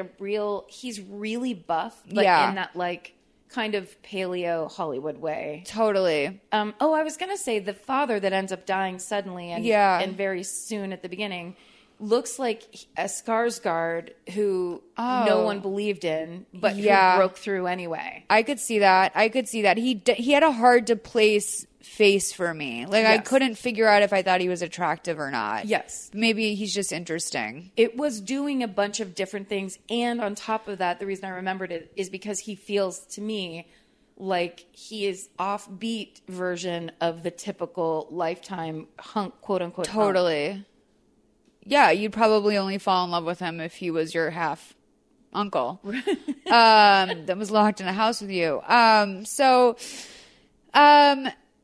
Yeah, so we go to Kathy's trying to teach the twins how to read, which God bless her for that. Like, I wouldn't have even known where to start with that. And Corinne shows up for the first time in like weeks with a box of art supplies. I think this is where she's wearing like the little like headband and the polka dotted dress, which is 60s. Yeah, her outfit in this is distinctly 60s, which very once again 60s. made me go, wait, I don't know what era this is again. It's impossible to place to their credit, I guess. Corinne tells Kathy that she has no idea how exhausting all this has been for her. She finally just got to go sailing today. And then Chris says, "You've gotten some nice color, Mother," which, like, there's a couple moments with him where I'm like, don't be looking at your mom like that. Like, when she comes out with the apple pie and he's like, "You're wearing a dress and perfume?" Yes. And then when he, like, comments on her tan skin here. In that part, that was very overt. And there's a couple times where I feel like Corinne talks to her son as if she wants everyone else to leave so they can be alone together. She completely plants one on his mouth later. Yeah. Like, she kisses her, like, 16-year-old son on the mouth. I feel like this family, at the very least, just needs some boundaries. It's like a book on boundaries. For sure. Because it's like everyone has a crush on everyone else in the family and they're fighting it or they're indulging it. Can you imagine being like the family therapist who like gets this and they think they're going in to talk about like the older kids not conflicting with the younger kids, and then like, you know, they start to talk a little bit like what this shitstorm would look like? You know what I thought? Well, I'm going to save this for when it happens, but that exact thought came up later when the little girl goes in, and I just started thinking, even when they get out of this attic, they have years of therapy ahead of them. The rest of their goddamn lives. Like, but I mean, I don't know. According to Wikipedia, in the second book, they seem to be living a better life than I do. So, yeah, she's teaching the kids how to read. She finally just got to go sailing, and then she'd love to hang out tonight, but she has a movie date with her girlfriend. And her girlfriend's been hitting her up for plans since she got to town. So she feels like she has to, like, she just sounds like that kind of not really busy, like, just pain in the ass person that you have in your life, where it's like, no, we have, like, things to tend to. But, like, you're, like, flipping your hair around talking about how you, like, tried a vegan cheese at a party this weekend. Like, I don't know what the fuck. Like, what are you? Get on the same page. Like, she's really not on their page. She's reminds me of a girl you would make friends with in college because she was, like, on the same dorm floor as you. But then she would end up convincing you to go to a party in a dangerous part of town and then leave you there. Yes. And then, like, later be like, why are you so mad? Like, she has a feeling of a bad friend as opposed to a bad mother to me. Yeah. Where she just keeps kind of, like, coming in and be like, oh, sorry, I went sailing. Like, it's that. Yeah. She does. So maybe there is something great in this performance because she doesn't seem to give a single shit about these children as people or as her children. For sure not. I mean, she definitely like the word disappointed just kept coming up for me over and over again. But like, you're right. She's like that friend that it's like, you thought you guys were real friends, and now you have to wrestle with the fact that, like, it just did it. She might not even have a friend that deep. Like, she probably just doesn't even run that deep. Like, she's kind of a disappointing person. And she would say it to you, like, look, I don't run that. Like, it's your fault if you're disappointed that she's the girl that if you were like, you know who I've always really liked? And you tell her, or even she asks you. Yeah. And then the next morning comes to your house and is like, I fucked him. Isn't that funny? Yeah. She has that all over her, but it's to her own children. Yeah. I had a friend that was kind of like that, but she'd always be like, you'd say like, oh, I have a crush on this guy or whatever. And then she'd come to you like a week later and be like, I don't want to make this weird, but like randomly, like that guy reached out to me and like, I told him I would go on a date with him, but only if you're okay with it. And then like years later, I found out because she did this to a guy I wasn't interested in. That was like my friend. She had hit him up via Facebook. Yes, of course. And I was like, I'm sorry, she did what? And he's like, yeah, she just like hit me up on Facebook and said like, oh, I'm Molly's friend, like blah, blah, blah. And I was like, are you fucking kidding me? And I'm like, you're the one that's like my brother. So like, thank God you're telling me. But like, this has been going on this whole time. I was like, don't ever tell anyone who you like, ever. No, you always have to tell people you say who you like and it's not the right person. That's what I've done. My sister taught me that. Thank God I had an older sister. She taught me that like freshman year in high school of like, if you really, really like someone, you truly, no one will keep a secret. That's not what it's for. If you don't want people to know, you can't say it, but you should be saying you like someone so that it's like, so that that is entertained, and then it'll actually protect you from who you actually like. But I had a friend who did that, and that's when I first started looking into and researching sociopaths. Yeah. Because sociopaths, and they're, you know, it's not part of this movie really, but I do love that. We all will interact with them at some point in our lives. Yeah. And it's really bizarre and shocking because a lot of times you're like, why would you bother to be doing this to me? And there are people who they just have to win. Yeah. So like the second you tell them I want to hit this goal, they're like, whoops, I already did it. Like, that's the whole. That girl for sure is that too, because she's also that person where I've always looked at her and said, like, you don't need the win. Like, why are you doing for what? Yes. And like to this day, I still look at her and I'm like, you have all this stuff going on. Why do you have to meddle in this? Yes. And it's like, because it'll never, for like a sociopath, that's like, it's hunting, it's sport. Yes. It's like, really, it means nothing. I've similarly got into sociopaths for that reason, which I'm sure we talked a lot about during Drew Peterson, but I'm like a sitting duck for them. They like fucking shake me down. Oh, I know. I mean, to think back on that journey, like compared to now this, it's really... Wow. I've changed a lot. I've moved a lot on Rob Lowe as well. And I would like to say, Corrections Corner 2 years later, apparently he's not a Republican, you guys. Sorry I said that. Yeah. Did you hear a lot from the... No, I heard like one person on Twitter 2 years ago said something. But like, I just want to come back to that now that Rob Lowe's been reintroduced to the picture. Apparently not a Republican. I bump on that still. He has Republican face, but...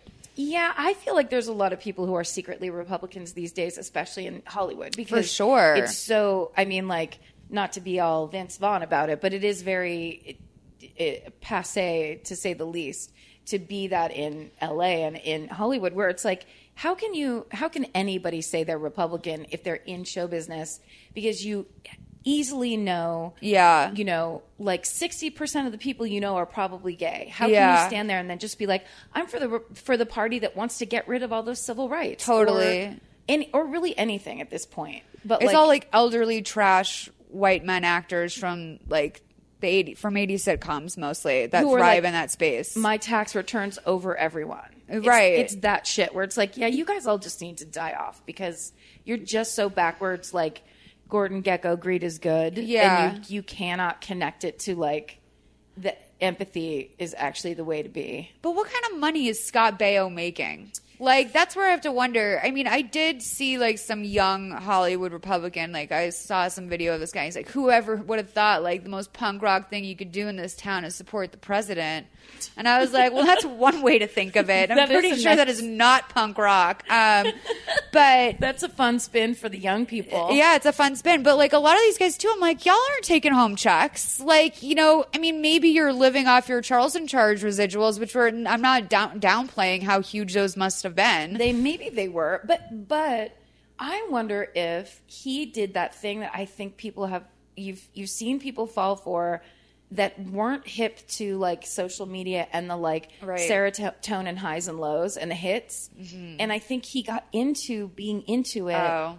I mean, it's hard for me because Scott Baio was truly my first love. Oh, like, totally. I was 7 years old when like Joni Loves Chachi hit the airwaves. It was a very big deal to us. So all of that kind of like the scales falling from my eyes about Scott Baio was a painful thing. Yeah. But I think those in Hollywood, it's almost like they're all trying to become Robert Evans. It's like they know they can't be Sean Cassidy forever or Justin Bieber, the updated reference, Justin Bieber forever. So then they kind of are like, well, then I'm going to be a mogul. I'm going to be a money man. I'm going to be one of these. Right. I don't give a fuck about anybody because I'm going to get mine. Like basically a mafia don. Yeah. And that's kind of, they just pick that lane and whatever that means. But like that doesn't even really exist either. That itself is like, I mean, because you look at the guys who are like players in this world, it's like a Mark Cuban type who himself is pretty liberal. But even that, like he's hipper than all of these old school businessmen. I mean, it's like you're trying to be like the dad from Richie Rich or something, like some like character that doesn't exist anymore. Like you're trying to build a really rad river in the middle of your mansion. That was my obsession with Richie Rich comics, which we'd always read at the dentist office. Was when they would go through that mansion, I'd be like, more of the mansion. And there was that one part where there was like a whitewater rafting area. Yeah. But it was in the house. Yeah. That was my favorite. I love that part of like characters that you follow for a long time is that you get to continue to discover things like their world, like their property. Yes. Like, or even just like their wardrobe. Like, I'm like, oh man, we got even more clothes. Love that. It makes sense. You're so rich. Yeah, totally. So Kathy's the only one that can like get mad at her, which I like this for her. It's unfortunate for her too, because apparently like she's the only one that is furious, but she's pissed and she wants some goddamn answers. Yeah. And Heather Graham basically says, I can never tell my dad about you because the only reason why he forgave me is because I promised I never had any kids. Which is just such an intensely specific caveat. It's so intense. And I mean, I guess it's because of the incest connection and maybe not wanting like a bunch of incest babies to come for your fortune. I guess that's maybe the dad's mindset. It is, but then you have to infer that. Like, this book asks us, and this made-for-TV movie, it asks us to do so much work on our own. Yeah. It's like they just think if they're going to, like, slightly imply that there's incest, then we're just going to spin all these yarns. Yeah. Where a lot of the time I was just kind of like, sorry, where are we now? Like, what? Yeah. What am I bringing to the table with my perverted mind that isn't actually there? Yeah. And how in on this is Ellen Burstyn? Like, how deep does it go? Yes. Like, does she know about the conditional of, you know, your kids are never coming out of that fucking attic? Like, right. Is she comfortable dying in that house with them in that attic? Like, and is she comfortable? Does she just leave her daughter to have this super close, bizarre relationship with her husband? Right. Has she washed her hands of even being able to do anything about it anymore? Yeah, it seems like almost like she brought her back to like finish her off or something, but things only got better for Corinne. Right.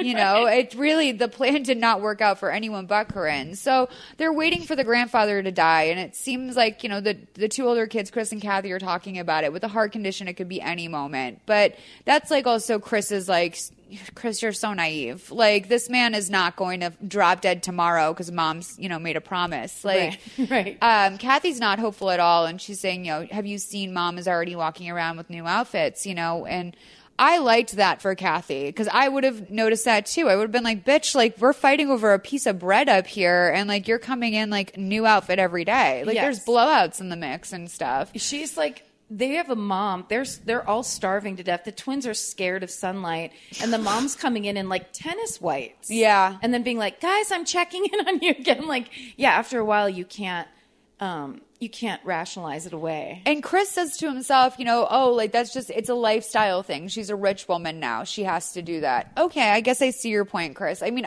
Chris and I would die in hell together. Like I literally, like we'd both just be like, I mean, I guess it's kind of hot. Like it's hot. Like, it would just be like, it's just, this person and I would undo each other. So the twins come out to the roof where they're sitting. The little girl, which one is she? Carrie. So she comes out and she goes, Corey's a cheater. It turns out they were playing hide and go seek. And she thought he like disappeared or something. But then it turns out, no, he's like, I don't know if he's suffocating in the trunk or if he's freezing. But, like, there's a whole thing where his body is cold and they have to warm him up. The child almost dies in a trunk. But if you are suffocating, the one I would say to freeze to death in a trunk is not the most realistic situation. So suffocating really would be it. So suffocating usually is there's heat involved, right? But not cold. So then they cut to the scene where they're trying to warm him up, and she's like, "We just have to warm him up." And it's just like, but you just pulled him out of a tiny trunk that he got stuck into. Yeah, his brain is near boiling, and if that is that cold, then you guys should start stashing some food in that or something. You know, maybe use that to your advantage. It's like a mini fridge. But then as her like Chris just like fucking goes in and starts. He does finally like a bro move, and he just starts hacking away at that trunk. Finally, no one's gonna screw around with that trunk anymore. That's right. He breaks all the locks off all the stacked up trunks. So, yep. And then Corey says to his sister, he says, I miss my mom. And Kathy says, I'm your mom now. You know, right. Yeah. So that's your moment. That's your big moment. God, I love that moment because it's so. If I was that little boy having just like come out of a weird suffocation coma, and then my older sister was like, "I'm your mom now," it would have been like, "Oh shit, right? This is worse than I thought." Maybe like an adoption special was where she got that narrative. Like, because that's like definitely, they would like push that on Punky Brewster and all the big hits back then. They'd be like, your parent is who loves you. That you're even more loved than regular kids because they picked you. Right. I used to love that when somebody introduced that when I was around 7, and I was like, great, thanks so much. One more thing of like, I wasn't really invited to this party. My cousin is still to this day traumatized by me saying she was adopted all the time, which was, first of all, like, would have been sick. Like, that would have been great for her if she was adopted. She wasn't. And but to this day, like meanwhile, like, she has the mother and father that are still together in the family. She's got siblings, like, they're all in communication, and she still looks at me and she's like, you used to call me adopted. And I'm like, I don't have family. Like, you won this fight, girl. Joke's on you, Fiona. Like, I'm alone for the rest of my life. Drop it, Fiona. Focus on other things. I have a cousin who's older than me who was adopted. Yeah. And I learned that my cousins, my 2 cousins were adopted. And I told her she was adopted because I just wanted, first of all, I could never figure out how to get attention. Did she not know? No. Of course they knew. Oh. But I was like, you're adopted and you're not actually blood related to us. And I was saying it like an evil child with a big smile on my face. But I was not. She took it, of course, as me being like, you don't belong here. And all I was doing was being like, I listened to what the adults are saying, and now I'm telling. Like, I wanted credit for knowing something. Yeah. And being like on the inside, and in no way, of course, thought about how hurtful it would be, or that anyone would even give a shit about anything I said, to the point where literally it's like 30 years later, and if she gets drunk at a wedding, she'll be like, I'll never forget when you said that to me about how I was, and I'm just like, yeah, I get it. I was a big fucking like, asshole. Meanwhile, like, her life's fine, right? She's like, this isn't. Her sons are like geniuses. She has this awesome husband. She's been married forever. Yeah. She has the life. See, like, stop it with the petty adoption drama from, like, the 70s and 80s. Like, okay, that was a narrative that was fed to us as the thing you can say to hurt another person, and I don't think there was anything wrong with us for running with that. Okay? I mean, I was just repeating what I was constantly overhearing and eavesdropping on. Totally. I mean, I had nothing else, so I just went to adopted. It took me a long time to realize that if you're going to eavesdrop and hear gossip, you don't go to the person who you heard gossip. Right. It wasn't even gossip. I shouldn't frame it like that because it was a well-known fact, and like it wasn't a thing in my family at all. Yeah. But that's how I interpreted it, as like a piece of news. Right. And I just wanted credit for knowing something. Adults were conversating. I mean, we still haven't learned that lesson in my family. I don't know about you guys, but we're like a circle. Like, it just goes back and forth. And like, if it doesn't come from a niece, it goes to an aunt. Like, yes.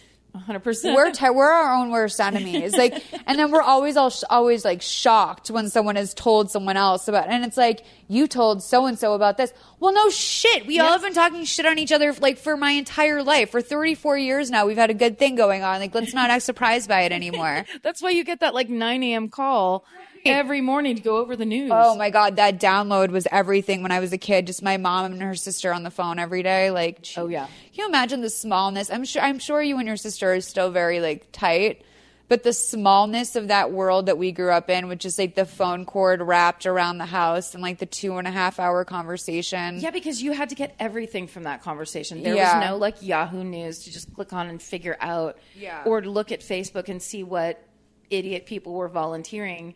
It was all like, did you hear? Did you hear? Did you hear? You mean you couldn't watch like 4 hours of YouTube boxing today to satisfy your soul? Because I spoke to no one. You two are the only 2 people I've spoken to today, and it's because I have that to fill the hole. Yeah, that's right. So it's now Christmas time, which I could feel the cold in that attic. Like, it's so cold. Chris drapes a blanket very generously over Kathy's shoulders as she looks out into the storm, which is just like such a caring 40-year-old man-ass move. Like, it's why unrealistic. Is he like this? Unless he's a 45-year-old widow, literally, that never ever would happen. A teenage boy. I mean, how hot of a girl do you have to be and a sister Yeah. to have some guy be like, oh, I thought you might be cold, so I'm going to drape something over thoughtful your of your shoulder. temperature. No, literally widow being keyword. Like, you know that man did some like thoughtful draping of blankets over his wife before she passed. That's like, right. because he was with her in the hospital every weekend. Exactly Like, right. But wow. somehow up in the attic, Chris is just, he's intuiting what the best, hottest thing would be for him to do as a 15. Well, now he's probably 16, right? Because they've been in there for a year. Guys don't even know women are cold like all the time, let alone. Yeah, and if they learn that, then it just turns into like, why are you always cold? And why do you go to the bathroom in pairs? It's What, like, you to bring a sweater? stop fighting and start asking questions. Right, yeah. So the kids are really excited because they can present their grandma with a gift that they've been making. And it's like... This is my favorite part. Oh my God, this like took the wind out of my sails. This ruined my YouTube fight. Like, this really hurt to watch. I wrote, this made me teary because it's so earnest. And then what happens is they like give their grandmother the gift and like they're looking at her, this woman that's tortured them. And like all they've done is they've taken their two stupid crayons or whatever and they've rubbed them together to make her this fucking gift. Yeah. And she just like looks at it and you can see like she's taken aback that they've been thoughtful. Yes. And like I just wrote the resilience of children is like we're not deserving of it. Yes, that's right. And she just slams the door in their face. And then Merry Christmas. the greatest exit stage left, which is Sally Draper throws that poster down in the awkwardest way possible and storms out. Yeah. And I laughed for so long. Did you? It really was kind of a poignant moment where you, of course, Ellen Burstyn, being the talent powerhouse that she is, showed you 16 emotions that poster made her have. Literally. And you were like, whoa, whoa, whoa, like kind Yeah. of registering all of it. And then she just shuts the door. And then Sally throws the poster down like it's the first pass of junior high play rehearsal. Right. It's so funny and bad. Yeah. And also it's hard to throw poster board Yeah, in it an is. effective way. In a small little bedroom as well, in front of two children who, I mean, like, that's the hardest part is I was like, Kathy, I'm like, do it for the twins. Like, at least pretend you're going to hang it on the wall or something. Like, Yes. Keep the They've facade worked up. on that too. Also, still be cool for your hot boyfriend brother. Right. You don't want him to see who's your cool. Don't be all nerdy in front of him. God, like literally your brother has seen you like shit your tights at Easter. like literally like just the worst things. That is who your direct family members are. It's just the people who've seen you in the worst thing. Now, maybe because I'm an only child, it didn't really hit me how fucking sick this is. Yes. It's so sick. You have to think like It'll never stop hitting me. I know every fucking freckle on my sister's face. I stared Right. into her face for 18 fucking years. Right. There is no romance. There is like, it's so funny the idea that they would sit there and like really have a discussion about something. I don't think until we were in our like 30s that my sister and I ever discussed anything. No. Or even it was anything past like shut up and get away from me or give me that thing or that's mine. Yeah. Everything was very like, it's as if you're arguing with yourself, transactional. Totally. Like your worst. Yeah, exactly. Like your worst self. Yeah. Exactly. There's no romance. There's no like, I wonder what your thoughts are. It's just like, shut up. Yeah, no, totally. When was that moment for you? Like when you were 18, you were like, okay, we're adults now? I think so. My sister and I went to college at the same time. Because after she graduated high school, she went to the JC for 2 years. Okay. And then when I graduated, we both went to Sac State together. Yeah. And at first, I was, because my parents were not participating. So I was supposed to fill out all the paperwork. So I didn't turn in my dorm card on time. Oh, okay. So I had to live with my sister and my cousin Nancy and my sister's friend Deanne for the first month before I got, there was like a wait to get into dorms. And that month was this weird transition because my sister, I had to sleep in the front room, pull-out couch. So every morning my sister would get up and be like, clean this, because the other two were like real neat freak and kind of like they were like older gals that were getting their teacher credential. They weren't there to party. They weren't there to be punk rock. Yeah. I was there to be like, what can I do during the day with no adults around or whatever? Right. They were like the opposite. So my sister was really like on me. But then once I was gone, we would hang out more because she would just be like, come with me. I have to go to the mall to get whatever, and just come and get me. And I didn't have a lot of choice in it. But then after a while, I realized, oh, she likes hanging out with me. Yeah. As much, if not more, than any of the other people she hangs out with. That's nice. Yeah. Yeah. And we really did have so much fun. Once we kind of crested that, and she met my friends who were like my drama department friends. Like at first she'd always be like, get those nerds away. Like she was always bitchy, dismissive. But then we were legit hilarious fun. So then she would be like, yeah, let's all go to a bar. Substance is bonding too. I think that bears through the initial thing. Like I remember my younger brother called me and was like, hey, I smoke weed now. And I was like, for like 3 years, I'm like, dude, no way am I smoking weed with you. And then one time I did, and I was like, you know what? You're pretty tight. Like, you're a cool guy. Yes. Like, and I think that's definitely a big, I mean, I kept thinking when I was up watching this, I was like, God, if they could just get like a bottle of whiskey or something, they could keep themselves busy for like a week. Like, for real. You know, the two of them just trying to figure out what getting drunk looks like. You know, the twins will figure it out. Give them some independence. Make the twins work for some shit themselves because you're hammered. Yes. So now it's Christmas morning, the most fucking demented ass Christmas morning ever. Heather Graham is like, she like is giving them this beautiful, like the kids get a playhouse, and she gives Kathy a hand embroidered dress, which Kathy's like, but I wouldn't have anywhere to wear it. Yeah. We're going to pick up here, but I want to write that she has this childlike mania in this that really sells this part for her for this part for me. Like where I'm like, just the way she's flitting around, I'm like, either this was made for Heather Graham or Heather Graham is doing more to this than anyone. Yes, this is the moment where I thought I think she had a plan all along, and I was underselling what she was doing because suddenly I saw this is a person. It's like when you go to a friend's house and you're like, yeah, I'm totally going to come to your party for for the beginning. And all you're doing is burning off time until you can leave. Right. To go to the thing you really want to do. Yeah. That became blatantly obvious to me in this scene. Totally. Okay, let's watch it. Well, I know it's not a perfect Christmas, but I still have one more trick up my sleeve. A window to the outside world. My father gave it to me. It's a little TV, you guys. Mr. Winslow, From 1961. My father has an even It's bigger adorable. surprise for me. I love it. He's my father's attorney. He says it's only a matter of drawing up the new paperwork, but I'm going to inherit everything.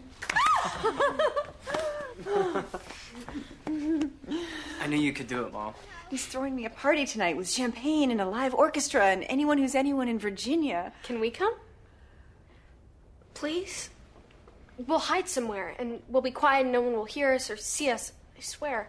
I think it's too risky. I mean, after putting in all this time. We haven't seen other people in so long. It's the only thing I really want. Don't you care if I'm happy? Kathy, quit it. You think she's happy knowing her kids are locked up in an attic? It's okay, Christopher. You can come. You can both come.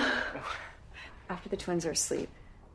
I feel like for the first time since your father died, things are finally looking up for us.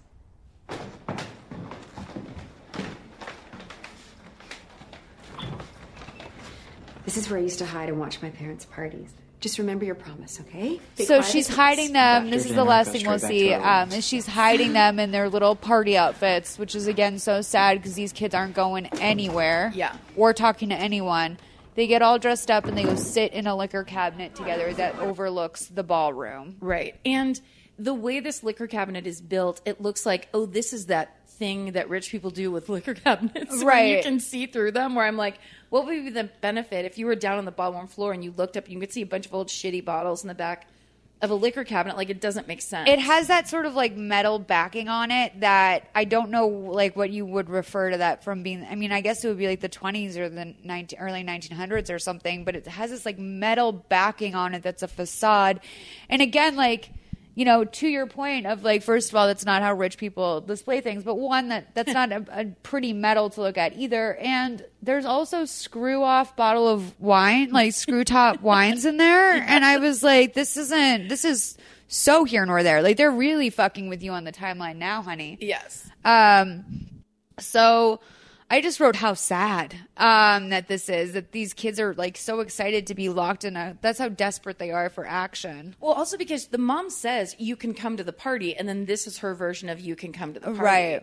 Which is obviously you never think they're going to go to the party, but it's like she says it to their face, and then it's like, oh, of course, our party style, which is that I hide you. Yeah. I mean, I didn't know how she was going to hide them from Ellen Burstyn, but she did make it sound like half the town was going to, or like, half the state was going to be there. Yeah. So I was like, okay, maybe they'll mingle around or something. I don't know. But like, I did not envision them getting dressed up, doing their hair, and then going and sitting in a liquor cabinet. So grandmother sees Corinne talking to a servant at the party, and she doesn't like it. Yes. And she comes over and says like, "Oh, your dress. Most women would be too modest to wear it." And then she goes, Mom, I know you don't approve, but like, have fun for father's sake." And then this is a weird fucking moment. A guest comes over and says, "It's so lovely to see you at this big party." And she's Heather Graham's being like modest, and she's being like, "Oh, I wanted to do something small, but Daddy insisted." And Ellen Burstyn says, "Well, like I always said, spare the rod, spoil the child." And then the man says, "Well, she certainly doesn't look spoiled." And I'm like, this is a I'm like, what does that mean? She's fat? Like, that's how I would take it. I would be like, what are you? It's like when someone's like, you look really healthy. Like when someone says you don't look spoiled, like I'd be like, what does that mean? Like, what are you saying to me? Right. It's almost like he's interpreting an insult that no one heard until he decided to defend. Right. Yeah. Where you're just kind of like, and also, where were you 10 years ago when she was marrying her uncle and running away and immediately dropping like 16 kids? Right. Like, what's the transition? So, like, the transition out of that could be like, oh, I know, my mom used to beat me too. Anyway, like, love the party. Like, there's no way out of this weird disciplinary moment between, like, a woman in her 30s and her mother. There's no way out of that, really. No. It just goes to show how that mother is just willing to ruin any light party conversation with just being a true Bible lunatic. Yeah. So the kids are almost discovered out in the liquor cabinet when the grandma comes up and she's like, I wanted the aged bourbon. Sarah was supposed to put out the aged bourbon. And she goes to grab it. And the butler, right before he grabs the door, she goes, no, it'll just make my husband tired. He needs to stay awake for dinner anyway. And she goes, and by the way, get rid of Sarah. Yes. And he's like, wait, what do you mean? Like, she's like, it's storming. There's no trains tonight. It's Christmas. And she said, well, then that will show the servants what happens when they don't do what I say. And so was that supposed to mean that she told the servants, don't talk to my daughter? She told Sarah to put the bourbon out, I think. Oh, okay. And then the bourbon didn't go out, which I was going to say go with the first one. Go with because she talked to Heather Graham at the party. Yeah. To be like, I don't need the servants chatting up my daughter at the party. Yeah, and getting all involved. But it's like she is ashamed. She just wants to get rid of her. But it's not like all Sarah was saying to the daughter was like, you look beautiful and you should be happy. Yeah. She was just being kind of pause. And, and it was like, Ellen Burstyn was just like, never again in my household. My other takeaway was like, these people are so fucking rich that she's like, you didn't put out the really, really expensive bourbon. Like, go fire someone for that. Yeah. Like, are you kidding me? Like, I'd be like, dude, tight. We saved like $40 on the bourbon budget. Like, put that in a jar. So, this is interesting too. I don't understand what the matter of this party is. Like, obviously it's like Christmas. But is it like my 30-something-year-old daughter is returned and we've finally written her back into the will? Or is it like, I mean, because like that's not anything I would imagine Virginia society would be like buzzing about either. Like a 30-something-year-old woman moves back in with her parents. Like I can't imagine that would draw in a lot of people. True, except if they're the rich people in Foxwood Manor, that they're like, it's the big rich mansion on the hill. Yeah. And they decide that basically she's back in the family so that then they can marry her out again or some. Yeah. It's almost like she's kind of like the new mayor of town anyway. Yeah. Because she is with her, headbands and her, eventually we learn, her lawyer boyfriend or whatever. Dude, I mean, yep. So then Corinne's dad, in like probably the scariest moment of this movie, is like rolled out in front of the party. He's shockingly good looking and like his skin is in a nice place for how sick he is. True. But he can barely speak. And he gives a huge necklace to Corinne, and she's like, Daddy, this is too much. And like, it really is. It's like easily like $100,000 necklace. And he's like, this belonged to my mother and her mother before that. And this is just the beginning. The way he that says, is weird. Yes. The way he said, this is just the beginning. It was he has a bizarre longing in his eyes, and he's reaching toward her. Yeah. And that whole exchange begins with Heather Graham kissing him right on the mouth. Yes. That's how it starts. And there's like almost like a titter in the room. The whole exchange is insane. It's very like J. Howard Marshall, like Anna Nicole's husband, where Yes. it's like, he's like, you're giving me a new lease on life. And like his family's like, no, honey, like you're literally about to die. And he's like, but this woman has brought something, like this is the beginning for me. And it's like, sweetie, you've got a week. But I'm in Like, love with my daughter. Yeah. Like, no, not here, not at the party. But I guess like I guess that is a new way. That's a reframe for me. Maybe he's feels, but ew, I don't know. I mean, is she fucking the dad? Like, do we have any? She kisses him on the mouth in front of everyone. But you know, there's plenty of people who would be like, "Look, my family are mouth kissers. It doesn't mean anything." Like, Totally. this could just be my personally repressed Irish Tom Catholic. Brady's doing that all over the football field. Don't you remember that? Kissing people on the Tom mouth. Brady and his dad are like fucking French kissing after the Patriots win. Look, will you show Karen the pictures? Like they're big mouth kissers in the Brady family, and now he's got the European wife, so I'm sure they're just doubling down. Now he's got the European. Listen to me. Now he's got the European wife, like my grandmother. But I'm sure that they double down on the mouth kisses in that family. But they fully. Also, if you look like them, I'm sure kissing people on the mouth is just like the beginning, right? Oh yes, like yes, Tom Brady's Daddy. teaching his dad, right? Love you, baby.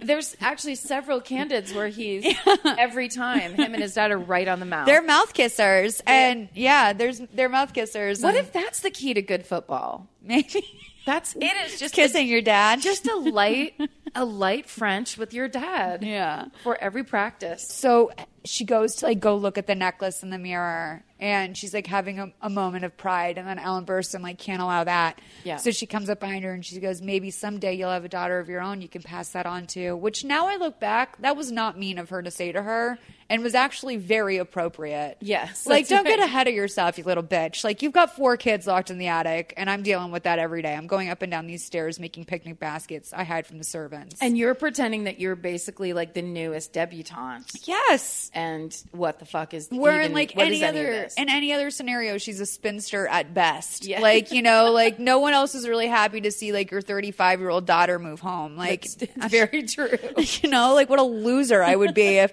someone even like said Merry Christmas to me if I was in that situation, let alone at a party. So the kids see their mom get approached by the dad's attorney. He's hot. He's hot, and like because I feel like they referenced him before, and it's like Mr. Ridgway or something. Bart Mr. Ridgway Holloway. or something. He sounds really old. When Yes. And And now then- you know he's Bart. He's not. He's a hot, like slick back, black hair kind of guy who, again, I would have guessed he was from the 40s. Yeah. When you see him by himself in his tuxedo. He's like the definition of a slick asshole. Like, you know what I mean? For Like, sure. he's just got it going on, and he's wearing the white like coat, I think, in this, and the whole like tux look. But anyway, he says to her, he's like trying to get her to like go fuck during the Christmas party. She's like, Bart, I can't, not now. And he goes, you must have a secret. You're so beautiful. You're smart. You're soon to be one of the richest women in Virginia. How are you so perfect? And she's like, you know, I'm not. Anyway, so anyhow, then she's like, we have to get back to the party. And then he says to her, I can't wait to start our lives together, just the two of us. Yeah. So he has no idea that two of her oldest children are overhearing this. But like, they're already planning to be married at this point, right? Yes. And no one, Ellen Burstyn and the father certainly cannot know that this is like advanced to this stage, right? Their relationship, you mean? Yeah, I think she's like probably doing it behind their backs. I mean, it's a huge conflict of interest, to say the least, to have like her fucking the lawyer that's in charge of the will. Right. And I think that informs that scene where she's announcing, like, I'm going to get everything. Isn't it great? Yeah. Where it's almost like, oh, you've manipulated this so that you'll get everything. Yeah. Or that's a possible aspect of it. But it is to me, it's funny how there are things that they don't make a big deal about that to me feel like huge plot points and like story points that make you go, oh, now I get why this is happening. Yeah. And instead they do a lot of like focusing on like, is somebody just like a single of someone angrily staring at somebody? Yeah. You know, and that keeps on happening where it's like, if I watch Ellen Burstyn and Sally Draper fight in this room one more time, because it's once again, it's like, it must have been driving like the set people crazy because it's like, yeah, we're back in the, it's not the upper attic, we're in the mid bedroom attic. Like they fight in that room and go over, but it always ends the same. Yeah, how would they describe those? Because it's not even like the first or the second like incest accusation like in that room. No, like, we're on a like incest accusation 2.5. Yes. Like yeah. The other thing too is that like this is where I feel really bad for Ellen Burstyn because it makes me realize that she just has like no possession over anything at all. Like she can't go into her husband's office and say like, our slutty daughter who has disappointed us at every single turn thus far in life is now here again. And I don't think she's honest. And also I have a sneaking suspicion she's fucking your attorney. So like maybe chill on writing the will over to her. Yeah. Let's put the brakes on huge diamond necklaces. Right. And maybe even on you fucking her as well. Like, how about we just take this one step at a time? Right. But no, she doesn't. She's basically, Ellen Burstyn is there to wear that wig, answer the door, threaten people with the Bible. Yeah. Insinuate that, don't forget that incest is always an option, everybody. And shut the door. Oh, and bring a picnic basket. Yeah. I love that she brings, it's a picnic basket. It's For almost sure. mean. Yeah. Of like, here's your food for the week, kids, and a fun, cute picnic Go out basket. to the fields upstairs, like it is also like weird to think about like how many people she'd had to dodge on a daily basis to get that picnic basket in and out of there without like causing alarm. Yes. Like she's not someone who carries knitting. You know what I mean? That has no other purpose. That's She's exactly right. Feeding children in the attic. But yeah, I mean, I guess like the only other thing that like I guess kind of occurred to me with this is that like maybe Ellen Burstyn's like only leverage she would have had here would be if her husband was upset that her daughter was cheating on him.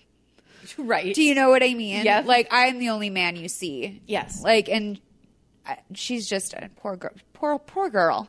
She's Ellen Burstyn, by the way. She's about as powerless as anybody. I feel terrible for her. I really do, actually. I don't know why. I just do. I think it goes Corey when he's suffocating in the trunk, and then Ellen Burstyn. Yeah, for sure. In terms of powerlessness. So then Chris decides he's going to explore the house a little bit. So, Sally Draper goes off to bed and he spots his mom and Bart walking around the party sort of flirting. And then he goes into his mother's bedroom. It's her childhood bedroom. And it's like a fucking palace. Yes, like it's amazing. She has a hand-carved swan bed. And she's got like jewelry everywhere. And like everything looks like it's like basically just like a treasure from somewhere around the world that's been picked especially for her. Yes. It's really, really remarkable. So Heather comes upstairs and sees that Christopher isn't in his room and she goes fucking mental. And this is what I'm like, is she like cray and drunk or like, is this just drunk? Like where is this? Because she goes mental on him and just like literally is shaking Sally Draper by the shoulders and saying like, I'll like lock you guys up here for the rest of your lives. I won't feed you. I'll be smacking you around too. Like she's basically going full Ellen Burstyn on her kids. She really is. And I feel like you do get that sense of this. She got it from her mother. This Totally. is how she's always been treated. On top of which it's the stakes are the highest they could be because at this party, if it is discovered that she has kids, she loses the inheritance, she loses the lawyer, she loses everything she's been working for. I mean, I feel like in that scene, it really was coming together for me where I'm like, oh, I get what this plan is with this character. Right. Like, because she really is, so the mask slipped and she's like, don't you fucking wreck this for me. Because you're merely these 4 items I have to deal with that are in the attic. Yeah. And the loving presence bullshit goes away, and then she's just the monster she is. I guess I just didn't know if there was more to it than that or less to it than that because she never goes up there any other fucking night of the week. Right. Like they could always be out running around the house somewhere. Yeah. I don't know why she decided in the middle of her party to walk all the way up 4 flights to check on her children, but for whatever reason, this really triggered her. Yeah, I just don't want to give her any credit at this point because Sure. I'm like, oh, fuck her fear, whatever. But She winds up slapping Christopher across the face. And the next morning she comes into the kids' room and is acting like everything's normal. Yes. And this is where Kathy and Chris try to like have a little bit of a come to Jesus with her, where they're like, what's the tea, sis? And she's basically like, you know, I'm sorry I worked so hard for this. I was freaking out. You know, you should be happy that I'm getting really close to Bart. But they don't give in right away. So she does this sort of like thing that's obviously a manipulation where she's like, you know what? I made a mistake. Nothing is worth like losing the love of your children.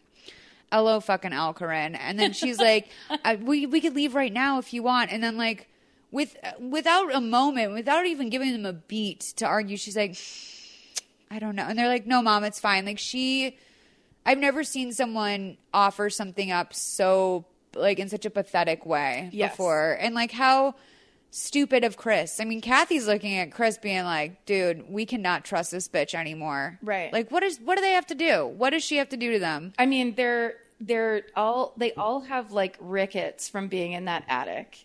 Their lives have been very negatively impacted. They just got excited because they got to get out just so they could hide in a liquor cabinet. Yeah. It's a big night. It's not good up there. And yeah, it reminded me when she did that thing of like, we can go now. And she opens the door. It's like when you catch a boyfriend cheating on you and he's like, look at my whole phone. And it's the high risk dice roll of here, look through it if you want to, because they know that you're going to go no, because it's your move that heightens it. Ooh, like the offer is so fake, and you both know it's a fake offer, but it's then the onus is on you to like take it up and be like, yeah, let's leave right now.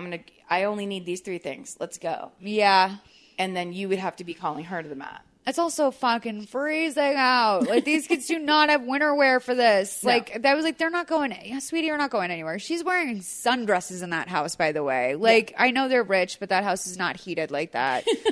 So, now it's like springtime, and Chris is outside looking at some sort of like nudie mag on like the part of the house that they sit on. I don't know. What would you call it? Like a roof off of a windowsill? Yeah, like an eave or something. Like it's kind of like that. It's whatever, not a turret, but it's like whatever that would be. Where if it's the attic part and then it has its own little, it's a slight area. Landing or whatever, like off the window. But it looks like cool and fun. If you were a teenager and that was your house, totally, that'd be the place. Sick, to be. Yeah. And you know that would drive Ellen Burstyn would have like a fucking heart attack if she knew about any of that. That would just send her up the wall. Her and her wig.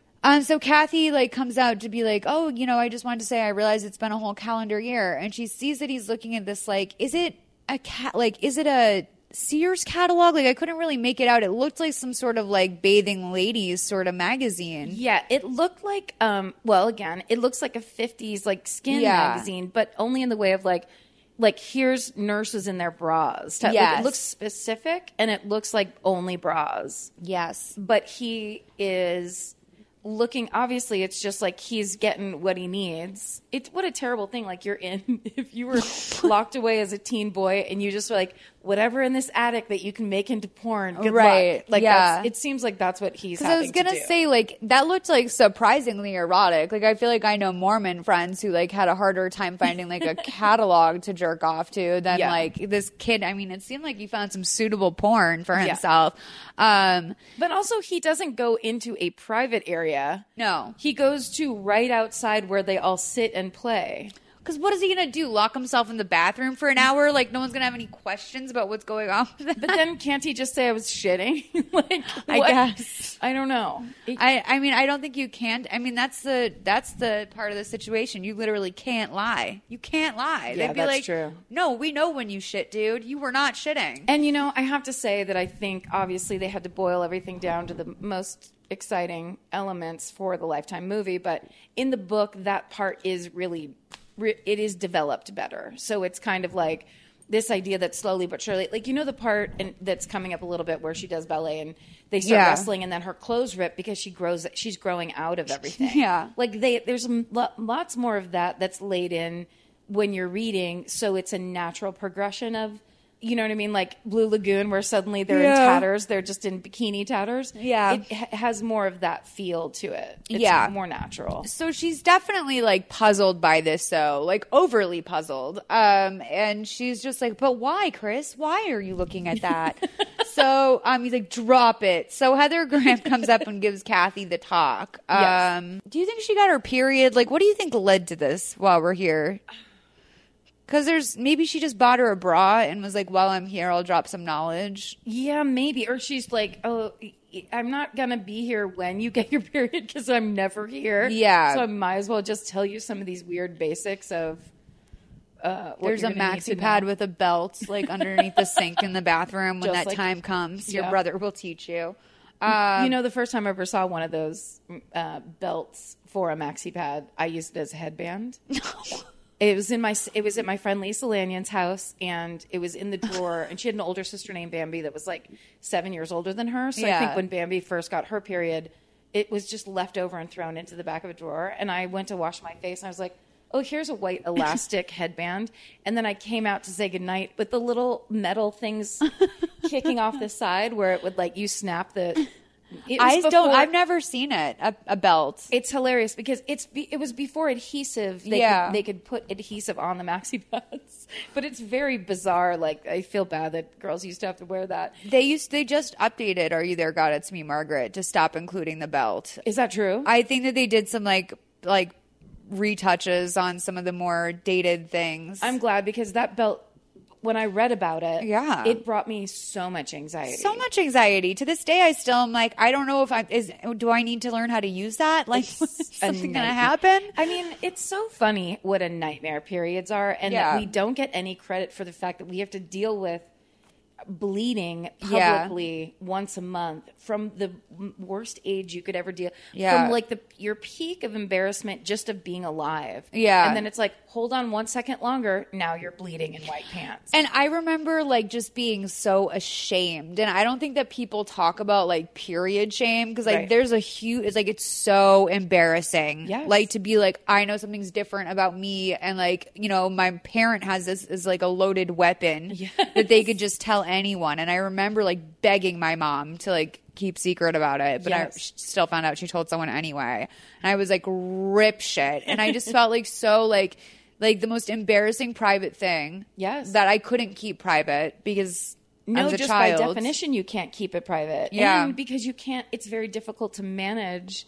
Like, my thing was always like, I was always so paranoid about staining on the back of my pants. To this day, I will get up and be like, let me walk ahead of you, just tell me please if there's anything, because it's so like, if you were a girl at my school and there was like red on the back of, we had polyester Catholic school uniforms, but like that risk in any way, you just would be dead. You would just be dead. Like, the humiliation would be beyond. It's worse than an all-girl environment, oddly enough. Like, is it? I mean, I would guess. I mean, I've never been in an all-girl environment except to say that I know I've gone to like Girl Scout camp and like all that shit. And girls are just like, when you're in a gang mentality like that, like at least guys have their own weird shit going on that like make them ostracized in their own world as well. But like, I can just imagine girls, it's all like, in my group too, like I had a couple friends who were like serious late bloomers, like almost 16 without their period. Oh wow. Yeah, and I just remember like that being a huge like hierarchy as well. Like, you didn't want to be the girl that randomly got her period in 4th grade. That happened. It was just like, dude, Tiana got her period in 4th grade.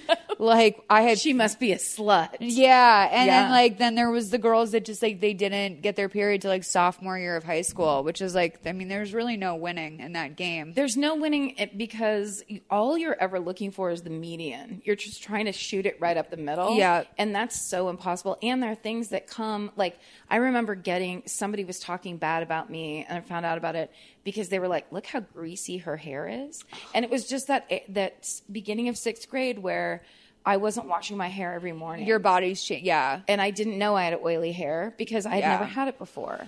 And it was like, literally, there was just somebody right there the first day I had oily hair to be like, look at oily hair. And then that was like my trauma for the rest of my life. Do you want to know when I got my period? Yes. On my 13th birthday, at my 13th birthday party, when they were bringing the cake out. That's when I got my first period. Yeah. And I was like, something's not right. And then I went to the bathroom, and sure enough, I had my first period. And I was like, so every January 10th, we celebrate more than one thing in this house, honey. Okay. That's my niece's birthday. Oh, really? Too. My niece Nora. Wouldn't it be crazy if I started menopause on my like 60th birthday? I mean, when does that start? 55? I think it's your mid 50. Oh, God, it's right around the corner for me. But I think, like, what if you have the perfect biological clock where you just ding off everything on January 10th? I mean, it would make sense for my life. Like, that's the only thing that worked out. like the only thing that came on nature's time or my time was like that. But yeah, I got my period. If you want me to share back, please share. So you're not alone and you don't have that period shame. Thank you. Because why do we? I went into the bathroom at the ArcLight the other day, and they had like a full array of tampons, pads, panty liners. It was like they were like, "Get in here, girl. We have everything you might need." It made me really happy. But I got my period at school, and I just remember thanking God that I felt something weird. I caught it before it was like a mess. Yeah. And for these, we had these jumpers that were like thick polyester. They were like high gauge polyester. They were probably made for people to get their first period in. I honestly think they were. Nothing was coming through that. And even if it did, it was blue and black with thin yellow, like that. It was that I plaid. can picture it. Yeah. So I just felt so like, oh, thank God, this could have gone so much. And knowing me, it could have gone so much more wrong. Could have been a nightmare. Yeah. I mean, yeah, I don't know. I don't know. But I do think that they should do that. I think like any cool like music artist or anyone, if they're being like smart, they should have a fully stocked bathroom for women at all of their shows. It's Taylor Swift. It's the cheapest thing you could do to make a lot of impact. And I really do. If any other, major music artists want cheap, crafty ideas from me on how to win over the public, I have tons of them just like that. But I always think that, like, why not? Just buy out a shit ton of products and have them put out. I mean, I guess because if you poison one of your audience members with a tampon or something, really going down for that, I don't know. You don't want to be responsible. But at the same time, I remember being, like, when I was in my 20s, being so poor that I used to steal rolls of toilet paper from bars and stuff. Okay, yeah. So also it would be a nice thing just donating if you just need a bunch of like maxi pads and you can't afford them.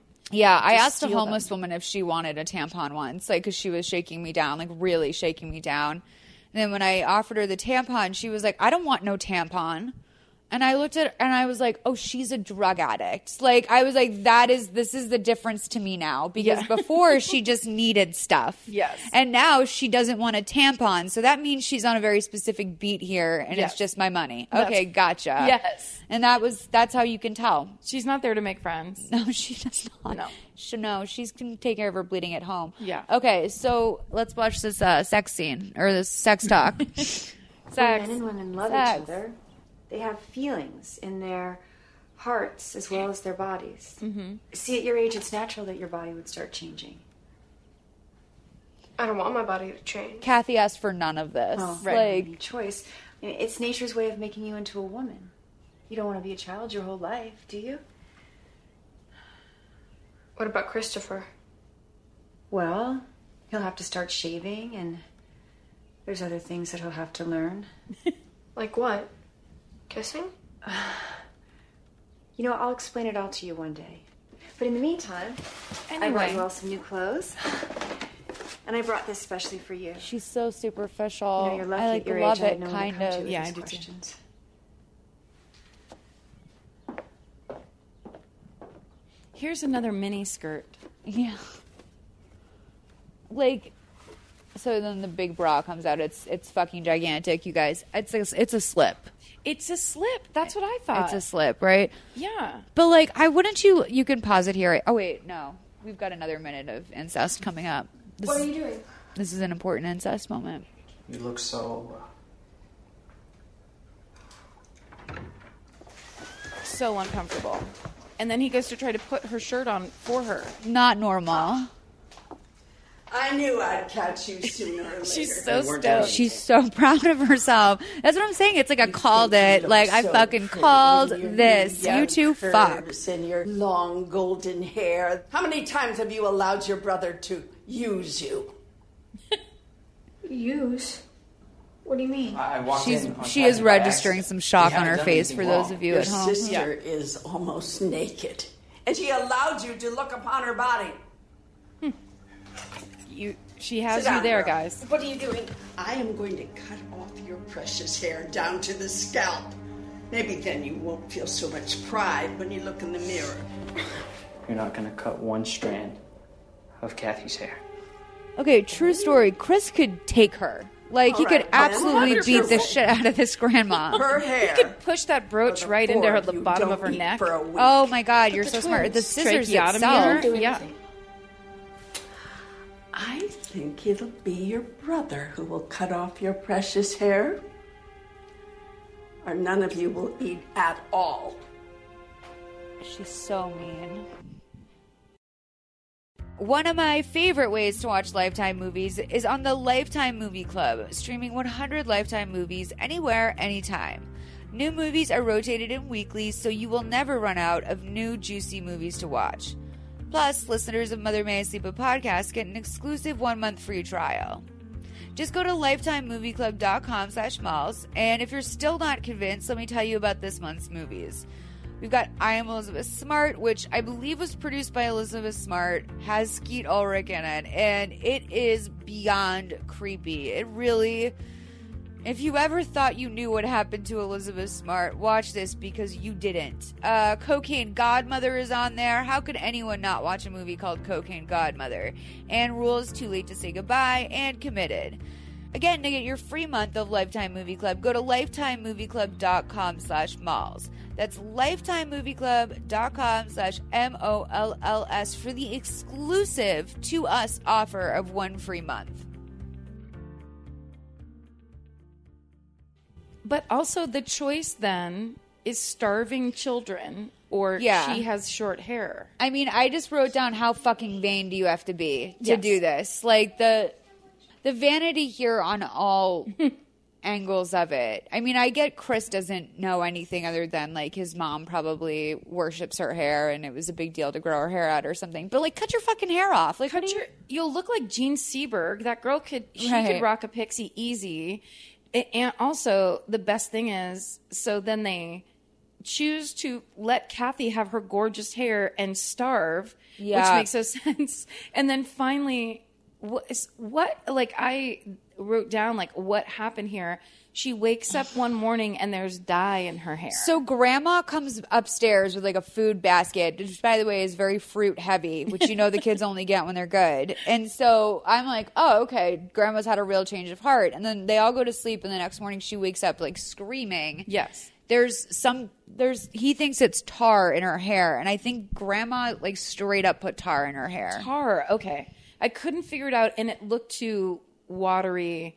It looked like she came up and did the box dye that I use when I just need to cover my ribs. Absolutely, That's what it looked like. I mean, I know her, but, like, that, I just don't know why, like, how she got away with this. Like, this old woman comes up here in the middle of the night when they're all sleeping and dumps tar in her hair. Yeah, like, there's even no if way. it is a L'Oreal, like, you know, just for Grey's thing, like, you know, there's some work involved in that. Unless she drugged those grapes. If Right. she's just like, you guys, eat this fruit. Yeah.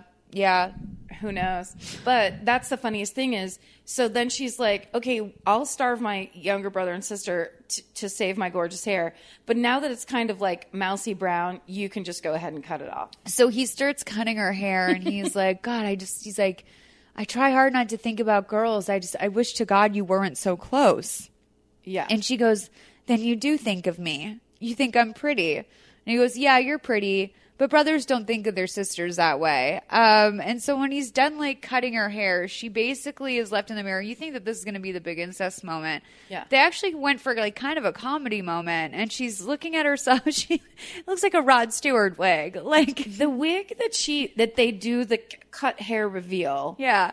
It's like a Wendy O. Williams. There's almost a style to how terrible it looks. Yeah. And how fake it looks. Yeah. And how if you're going to give, like, what's easier in the world than giving somebody a bad haircut wig? Yeah. Like, you just cut it erratically and badly. But this looks like this looks like one of those women in the 80s who's a divorcee and decides to start going to bars again and also at the same time discovers hair gel. Right. That's the feel it has, where it's just like, everything about she takes this up smoking again.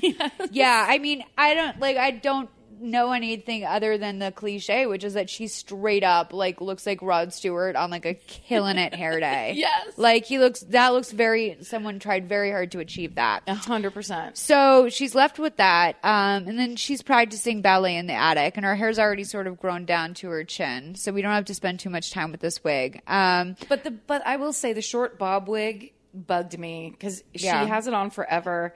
It's terrible looking, and it is the kind of thing of like, oh, I get it. We're supposed to be living through this bad haircut with Kathy, and fine.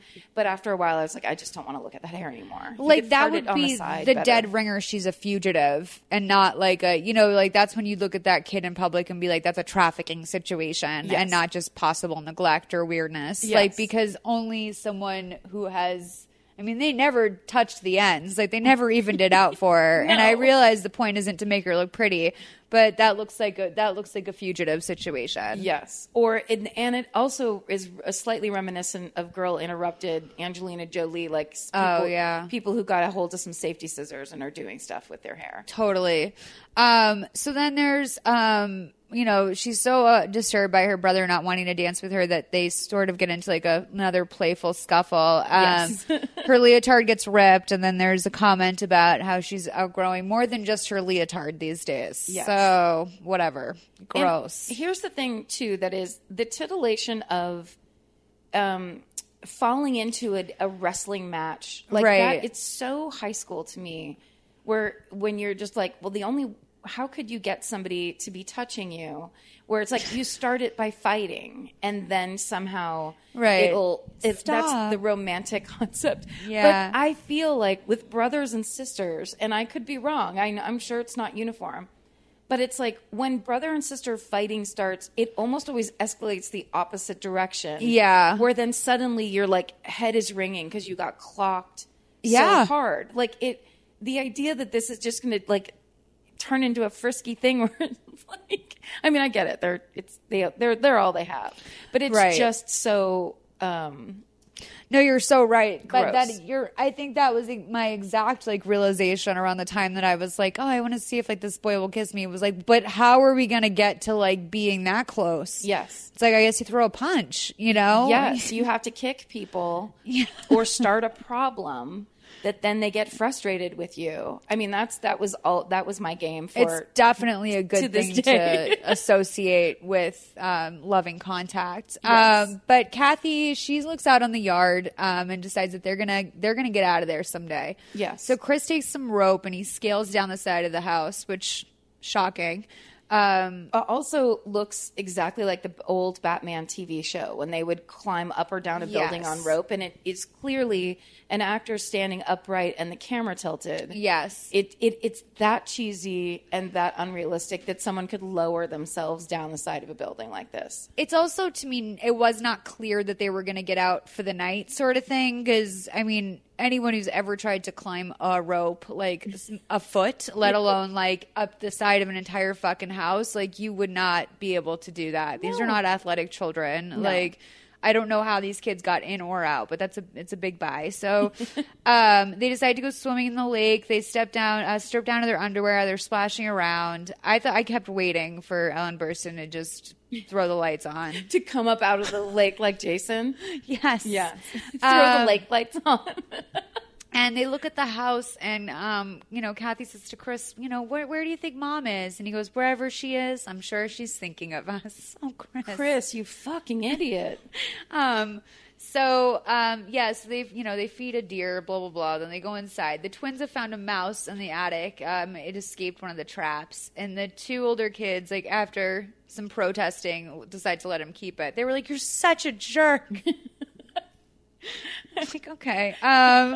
So Corinne comes in and says she has great news. Kathy asks if her grandfather finally died. And Corinne's like, oh, don't be morbid. And it's like, sweetie, what do you think they're thinking about? Like, we're all waiting for Grandpa to die. Not only are they going to be morbid, they're also fucking. Like, you've locked these people away. They're going to do all kinds of crazy shit. Like, she's coming in like, come on, don't be negative. Where it's like, we're prisoners. And it's also like, she lacks emotion about that, Corinne, because she's never met your father, nor did she know he existed. Yeah. And like, now your lightness towards it, considering he is your father, is more strange.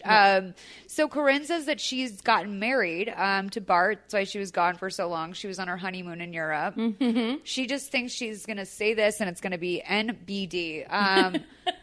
And Chris finally stands up to her and he's like, it's been 2 years, which like allow that to hit you. Like that's rough. So long.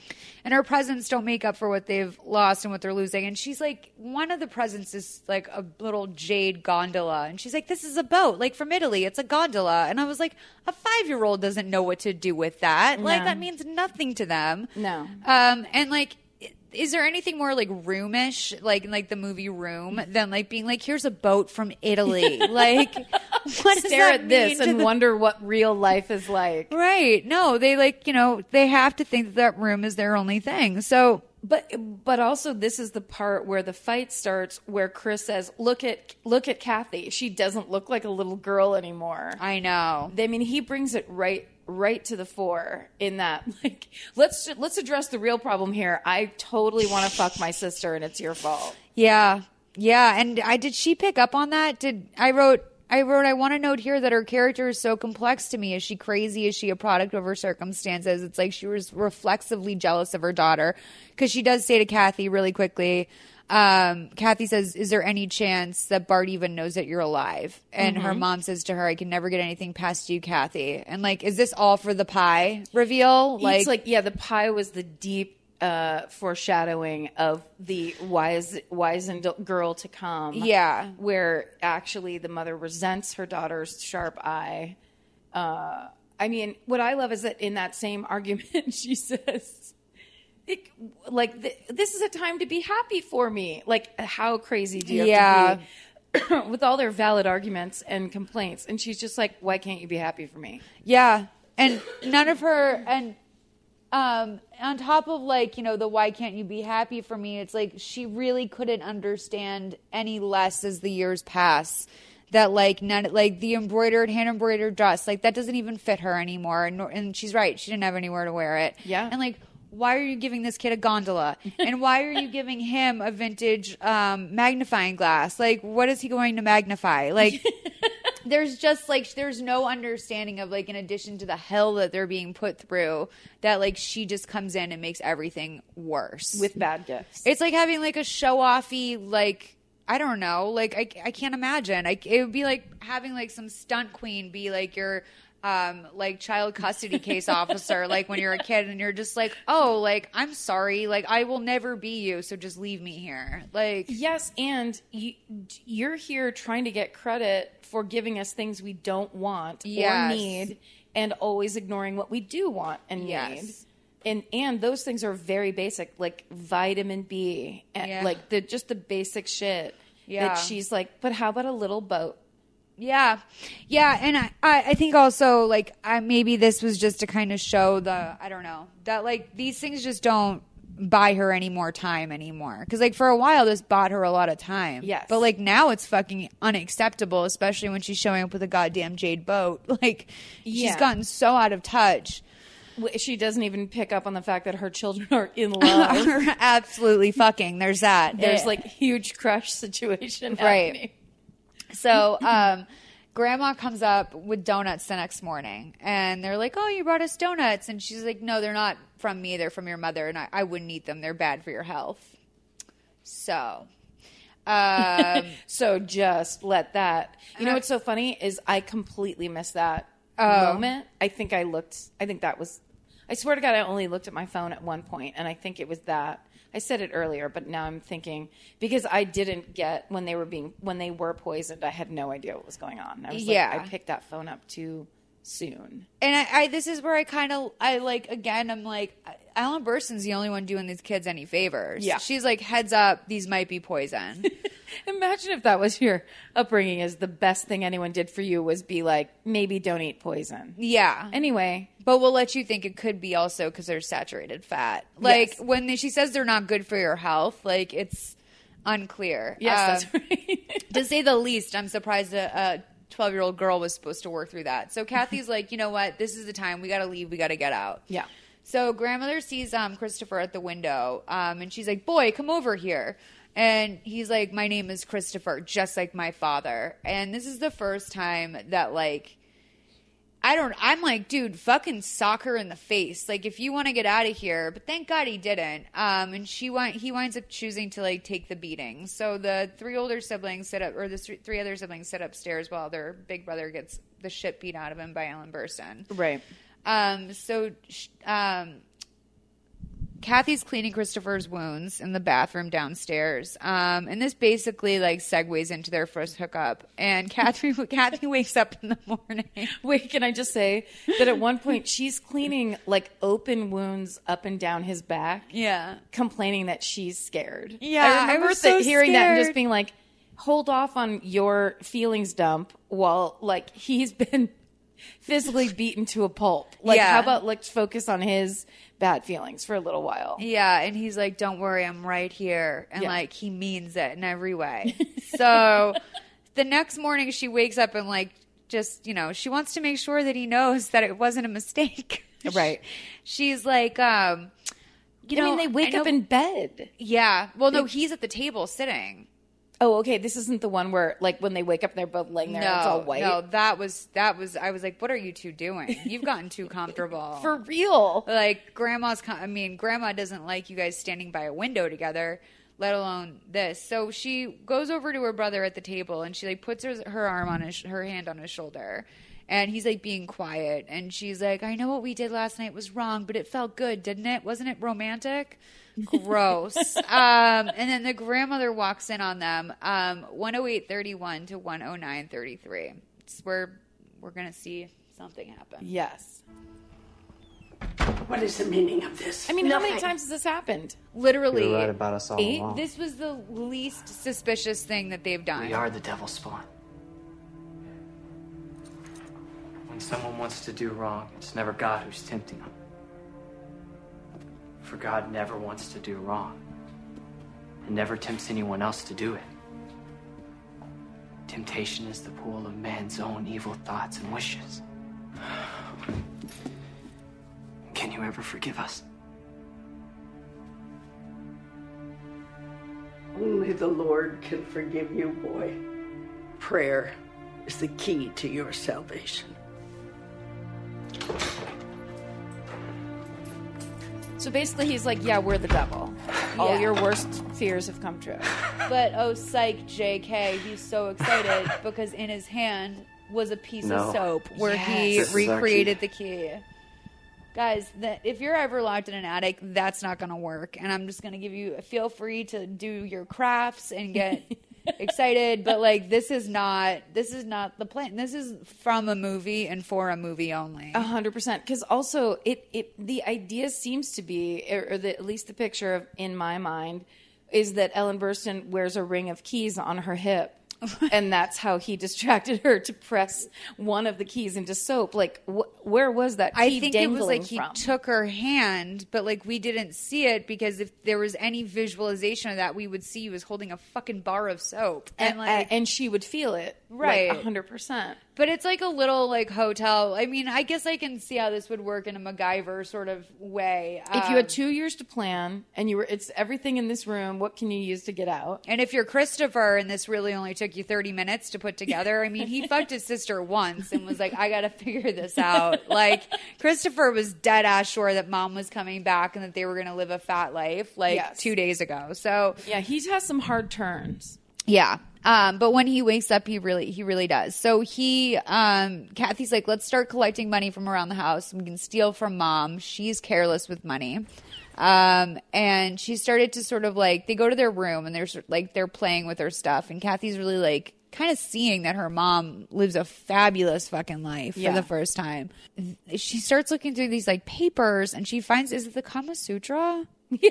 Was it? I think so. But because it's just like a sketchbook of, like, fucking. Yeah. But it did look a little more biblical. It looked very like Greek mythology or something. It had like an old timey. And I don't want to reveal too much about my own preferences, but there did seem to be like a centaur or something. There was like a big ripply bull-like thing. And they were just kind of flipping through these pages. Yeah. I mean, I don't know. Does the Kama Sutra get freaky like that? I feel like there's a lot of versions of it out there. I mean, I don't know it well enough to say what isn't in it. Is that like a prop centaur, or like is that somehow involved? I mean, I swear to God, the first thing I thought was like, oh, it's like a dirty Bible.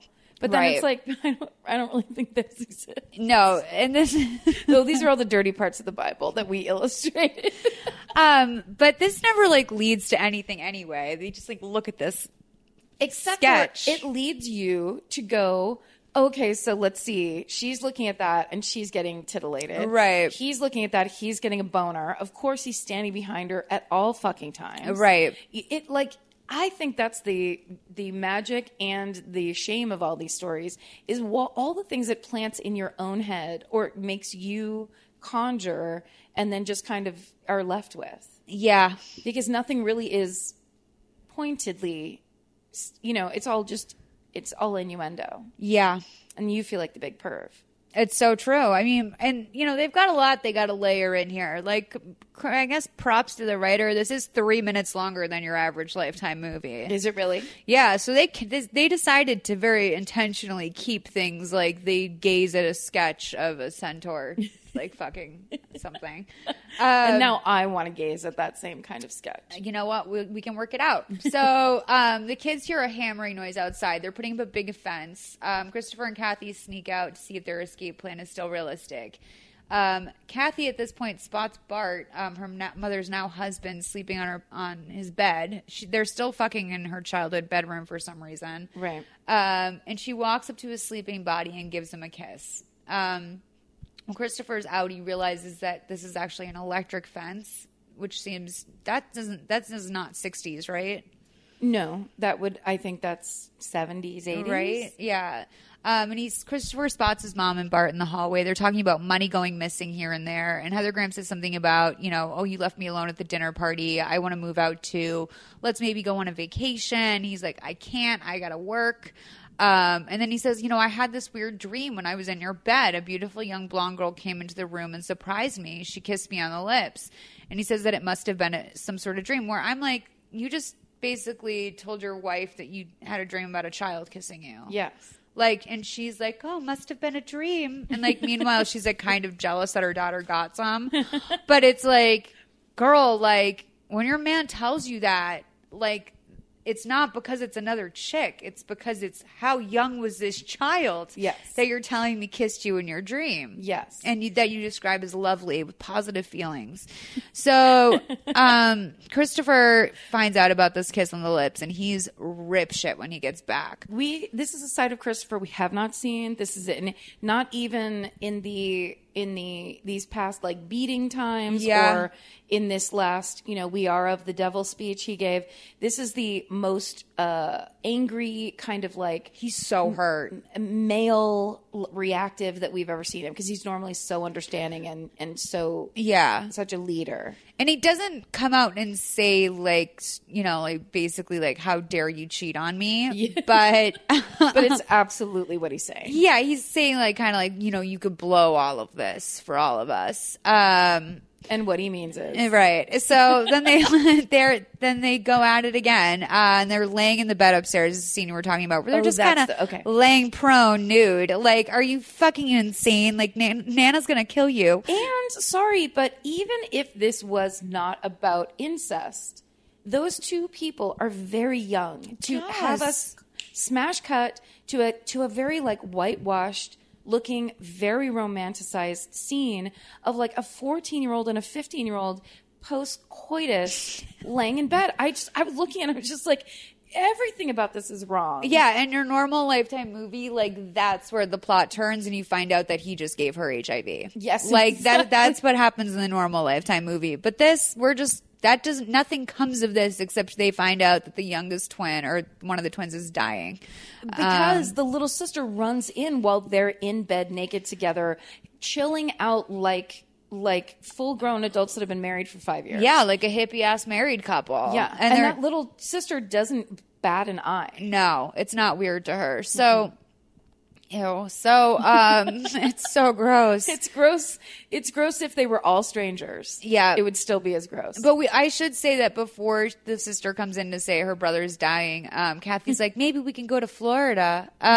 So that's the first line she has. Yeah. Is, we could go to Florida. Like, you just fucked your brother and now your big plans next are to maybe get out of this attic and move to Florida. It's like if the incest... If it was the incest Super Bowl, that Florida is Disneyland. Absolutely. Yeah. It's very sad. Like, when you realize, they're kids. Like, they can't dream. Like, they can't dream too big. That's their dream. Yeah, they want to have to stop. They want to be married to each other and they want to move to Florida. They don't even realize that if they leave that attic, other people will come into their lives and change all of these feelings. All I kept thinking was like, sis, like, you can't go out you can't ever, you guys have, one of you has to die. Yes. Like, this is a murder-suicide where one of you just kills and moves on. Because imagine being insanely in love with your brother, who is beautiful and kind.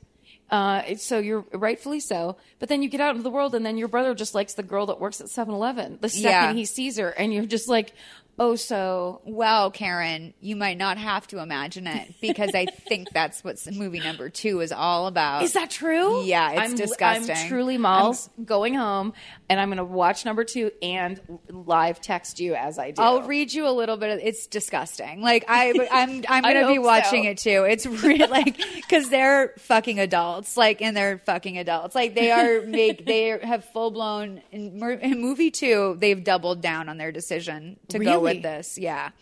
And as I said, like, they live a nicer life than I think most people would qualify, like 90% of the people we know to live. Isn't this the height of kind of like, what do they call that? Aspirational television?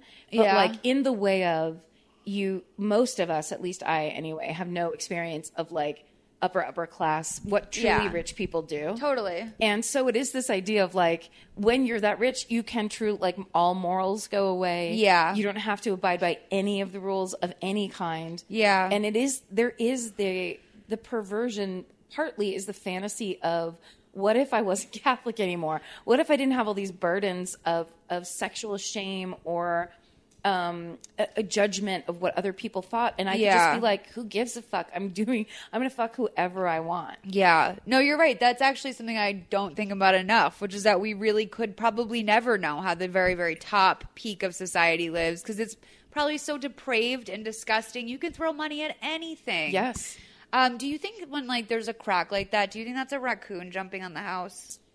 Well, also, this house is probably... It's 1957. Yeah, that's like wood, weird just wood, like wood joints. Because I bet you they built it like joint and whatever. What's that called? Joists or something? Yeah, one of those where it kind of math moves. things. Mm-hmm. Yeah, yeah. Sometimes I'll hear a big thud up there, and I'm like, "That's a goddamn raccoon jumping up there." Yes. Anytime I've heard a scary noise at my house, it has been a raccoon. Yeah, right. They're just around. Yep. And they don't talk about like. The elite raccoons don't give a fuck. No, they don't give a all. fuck. No, they don't. They're not afraid of. Maybe they're the most they're not tenderly asking a friend if they maybe think that's a raccoon on their fucking roof, Molly. No. They've got their hand down in the chimney. They don't give a fuck. It's true. So Corey or whatever, the boy twin, he's dying. And they think he has food poisoning. So Heather Graham comes into the room, and I wouldn't even. We're going to play the scene, but I wouldn't even know if I would begin to describe the look on her face, because she's not hand-wringing in any way. It's not like she's walked in and seen, like, spilled milk. Like, there's no, like, urgency or surprise or any real, like, emotional reaction. Maybe you can nail it down for me, but I was like, Heather, I'm searching for one. Like, just one. Like, maybe you hate these kids and this is what you've always wanted, but give me a thing. Well, and that would make the most sense, because then all of a sudden you're like, that whole game of just a couple more days and I'm going to secure our future or whatever, like almost like all of that pretense is gone now. And now she's just like, are you going to die? Like, are you going to eat the poison donuts, you motherfuckers? Because I'm trying to clear the deck so I can marry this guy. I've never seen anyone look at anything like that. Like, it's not as if she's looking in a mirror or like through a window. Like, people normally have like some expression or thought on their face. She has nothing. It's wild. Yes. 1:16:32 to 1:18:46. He's been vomiting for hours. I think it might be food poisoning. He needs to go to the hospital. That's nothing. Yeah, I've had food poisoning for 24 full Why hours. are you just standing there? Don't you care what happens to him?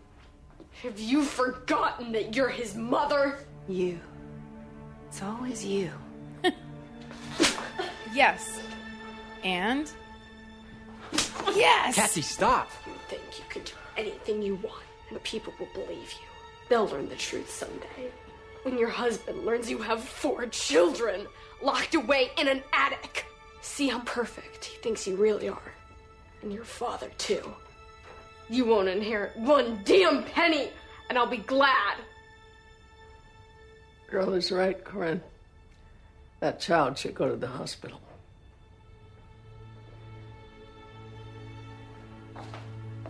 Again, I feel like This boy looks so sick. I know. But you're right. Heather Graham, Corinne, stands there like a robot until her mother tells her what to do, and then she does it. It's She interesting. has no feeling. She doesn't give a single shit. The wig that It's really Kathy's special. wearing is rough stuff. Yeah. It reminds me of when I get out in the shower and I don't part my hair the right way, and I'm like, I've never been uglier. I drove Corey to the hospital. How is he? She did not drive him to the She hospital. did not. Corey had pneumonia. The doctors did all they could, but it was too late.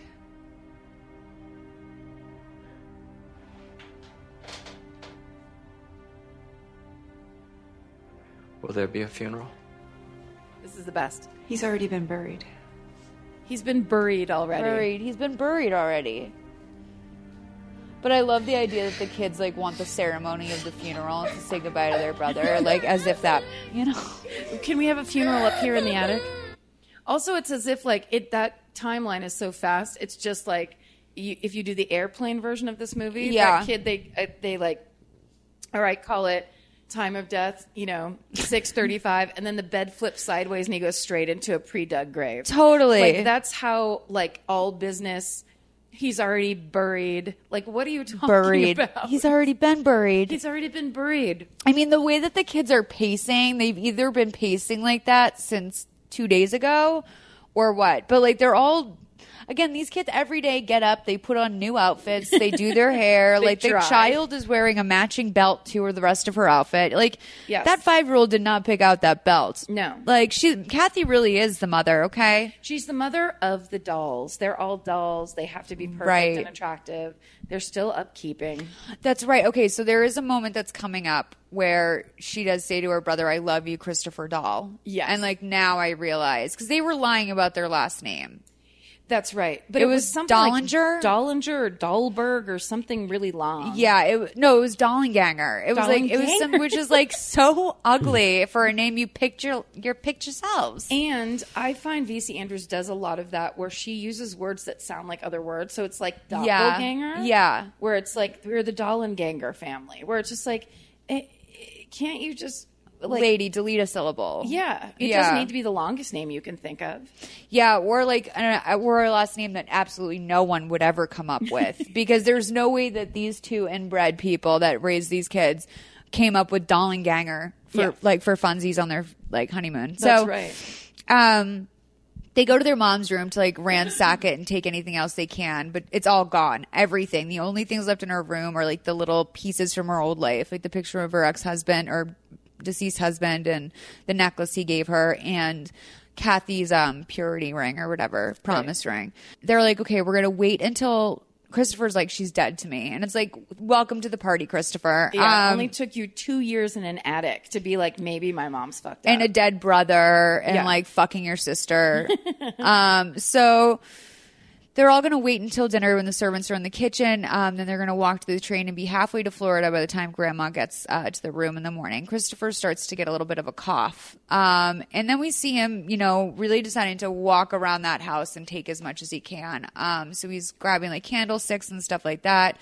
Then we hear two servants kind of overhear him moving, and they come to the room, and then they do all this great exposition where they're basically, we find out Mr. Foxworth is dead and has been dead for 7 months. Yes. That for some reason they've been bringing rat poison in large quantities to the attic. Right.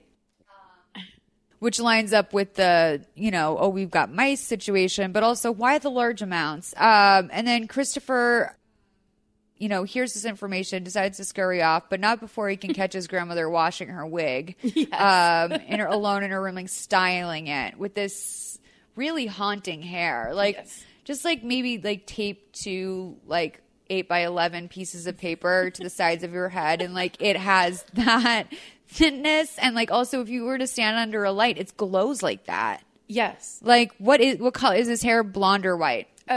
In my opinion, it's white. Although remember I admitted earlier that I kind of missed that. I just thought it was like, oh, she hasn't finger waved herself yet. Right. But it reminds me of Halloween spider webs. Oh, yeah. It has that clear sheerness to it. Yeah. It almost glistens. And the way they did it, because you can tell Ellen Burstyn's like, yeah, don't make me look like a total hag. Yeah. So part of it was like, is this supposed to be angelic? Like, what is the take here? It's just sad and resigned. Like, it's like, this woman that you've been allowing to bully you is actually a very frail old woman who conditions her wig alone in her room. Like, what a life. So we're all in an attic in some ways. All of us are trapped in attics with our hot boyfriend. I mean, brother. I'll be thinking about this for a while. This movie is full of slow burns. And so Kathy tells Christopher that like while he was gone, the mouse died, Mickey. So the kids that we're supposed to believe these twins have been keeping a mouse alive this whole time. Right. I don't know what shelf life is on a mouse, but like I assume even one you get at a pet store and take very good care of, maybe has like a year. Well, especially if it's surrounded by poison, which is like one of those details where I'm like, is that we already have the poison donuts. We don't need rat poison just in the corner, or like, are they supposed to be inhaling it like asbestos? So it's the powdered sugar on top of the donut. Is rat poison? So Kathy realizes that the little girl tells her sister that Carrie tells Kathy that the mouse died because she fed it a piece of donut that she had been saving for Corey when he came home from the hospital. Oh, right. So these donuts have been around. Okay. It's the powdered sugar on top of the donuts. Okay, got that is rat poison. And like, there's no way. Like, I know people sneak people poisons all the time, but like, you're not telling a child that that's powdered sugar and it's rat poison. Right. I'd imagine there's a taste even to rat poison. 100%. I think it's a real bad taste. Yeah. That you would kick. That does not go with like a jelly center. No. That they'd be like, I'll just stick to those grapes or whatever. Yeah. Yeah, it's not realistic. So is the idea that when he was trapped when that poor child was suffocating in a trunk, no one tried to take anybody Separate to the incident. hospital. Separate and earlier, but not an emergency. And then like this food poisoning where they're like, it just, the priorities and like why they take action when they do and why they don't is baffling to me. Part of me wondered if maybe the first time they didn't even say anything. Because, I mean, as a kid who got into mischief and, I'd just be like, don't tell, Yes. I mean, I jumped off the roof of the house and I didn't tell anyone. So, I was literally at a doctor and they're like, someone would only have feet like this if they had fell from a really high distance. Shit. And I was like, oh, I should probably get around to telling. I'm 27 now. I should probably For real? That much longer? Yeah, I was 7 and I waited 20 years. I didn't think of it. Wait, yeah, I have bad problems. I bet. Wait, Yeah. did you have broken bones in your feet? No, it's in my ankles. You know what? Actually, I don't know. It could be unhealed things, but it's in my ankles are really stuffed in there. Yes. And she was yeah, my ankles are real stuffed in there. So that's what happens when you try to jump between two houses like you're in a cartoon. I mean, I could do it sometimes. So I didn't know that this would be the one. It was only a story.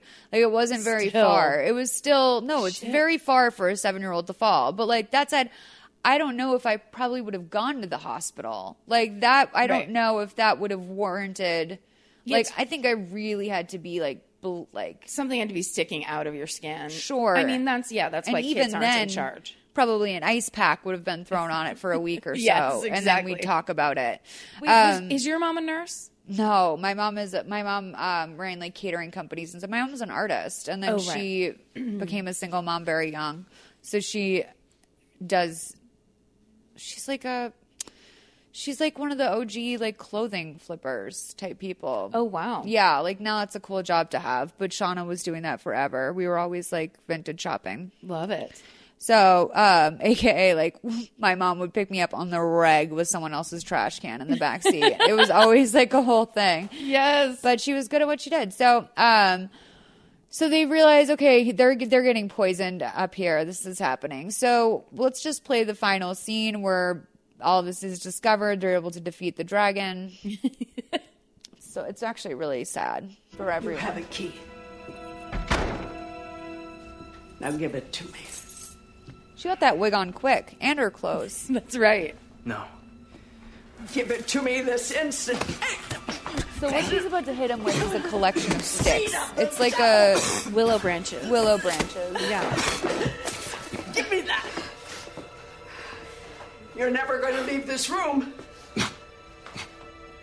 You're going to hit me. You're going to whip me. Come on. Come on, do it.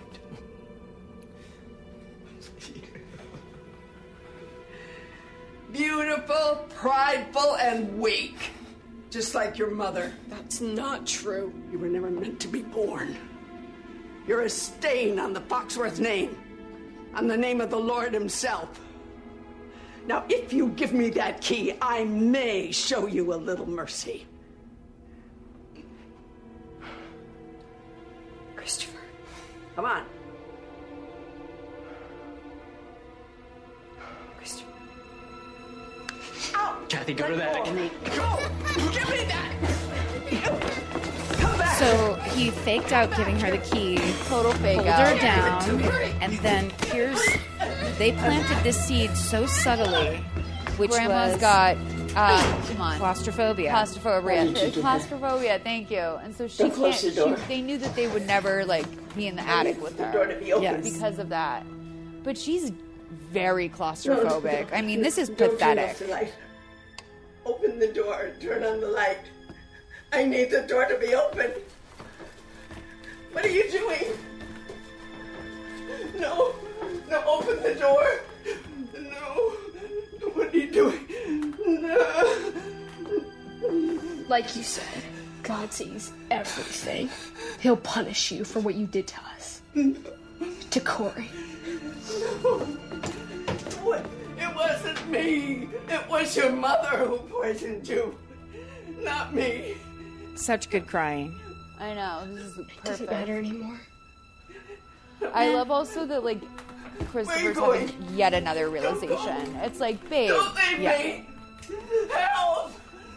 Help! She's just on the stairs. It's terrible. It's as if she's on the side of a mountain and she's just on a staircase. I don't know if she ever got out of that. Like, I really do wonder, like, if someone were to find her, like, how would she ever explain this? In part 4, they open that door and her mummified body is just standing on the stairs. I would not be surprised. I mean, it's just crazy. So then Kathy writes, Kathy was here underneath the calendar because she's like obnoxious. Like, it's so annoying to me for some reason. It's so Kathy. And then the rope breaks as they're like climbing down the stairs. Of course it does. But the kids are okay. They're stopped by a hunter on their like halfway up to the property. I thought that was the groundskeeper. Groundskeeper, sorry, yeah. He's holding a gun. Right. Because you see him a little bit at the beginning, like talking to the maid. Yes. Remember? Yeah. Yeah, and he's like,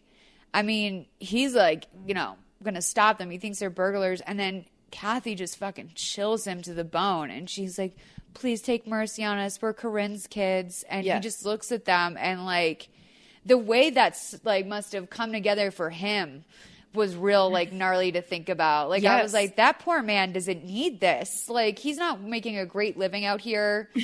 You know, he is making a groundskeeper's wages. Yeah, he's been with this fucking insane family for years. You know, they don't like give nice bonuses or anything thoughtful. And he's standing in the room every time one of these incest fights starts. He knows about every piece of dirty laundry. And props to Sally Draper. The way she delivers, like, we're Corinne's kids is great because he really does. And he goes from like, stop right there and holding a gun in their face to going, go get out now. Yeah. He's like, I'll cut the fence for you. He's like, go before they make me send for you, or like, go before they send me to get you. And I was just like, oh my God. Like, he put that all together a lot faster than anyone else has this whole time. Yeah. Like, God bless that thinking man. Than the people it was happening to. Yeah. I mean, he just really came to terms with it and decided to free these children. Yeah. You know, I always think, you know, like that poor guy, like what was his relationship with Corinne? Like maybe he had a daughter who went to school at the same time as Corinne, and she was this cunty rich girl. You know, his kid graduated the same day and no one said anything to him about it. Yeah. Meanwhile, he's working hard. So, and they're so creepy. They truly are.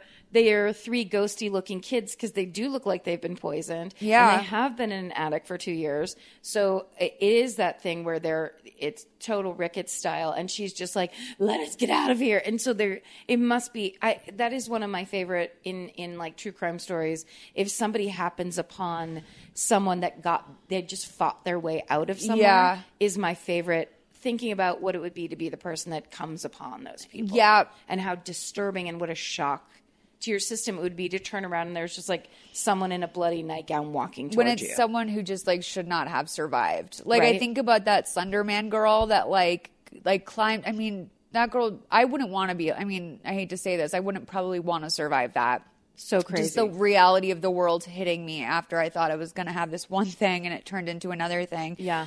To think about a little girl who's been stabbed like dozens of times, climbing out of the woods by herself, and then is like happened upon by some joggers. Like that is some like, I wouldn't wish either of those scenarios on any living or dead human. No. I would not suggest you come back from the dead and go through that. Like it just, that's the worst thing. It's the worst. And when you're in a fictional dirty book,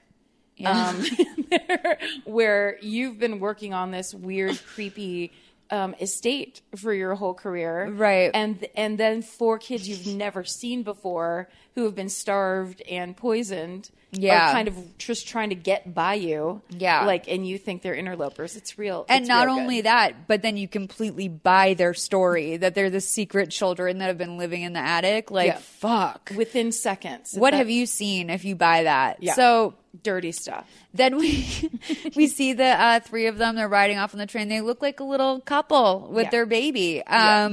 Which, you know, speaking of happening upon stuff, like, I'm just like, how does this play out in the real world in your mind? Exactly. Like, you literally land on Florida and someone's like, why do you 2 kids have a kid? And what's you 2, like, what's your deal? And let me see your social security card. Totally. They have nothing. Like, how are they going to start over? They have nothing. I'm so excited for this part too. And like, their mom is, you know, she is definitely alive. She's not dead. So no one can ever like find them under these identities because they'll just go right back to her. Yes. And she now has all the money. Yep. And she's clearly batshit nuts. This is why book 2, I think, will be of interest to you. But so then she gives this little monologue where she says, for the first time in a long time, we felt alive, free. We had everything ahead of us. But then someday we'd see Mom again, and we'd look at her straight in the eye, her children she once loved, and all of her shame and hopelessness would become hers. So like right then I'm like, well, I already like was curious and now I really have to know. And then I was like, oh shit, this is what the next book is. Yeah. I didn't really realize that it was like a sequel and that let alone are there, you know, 3 more Wikipedias I can read about what this book was, but there's 4 fucking movies in total. So do you want to know a little bit about what Petals on the Wind is about? Sure. 100%. So we meet the Dollanganger children, Kathy, Chris, and Carrie, at the 10 years ahead at the funeral of their adopted father. So it's this man that's sort of like this Mr. Warnemont from Punky. But sexier. But there needs to be a sex element to it, I'm sure. Kathy has become an aspiring ballet teacher, and Chris is in medical school, and Carrie's enrolled in an elite high school, but is constantly bullied for her small size. Well, wait till they found out what's really going on at her house.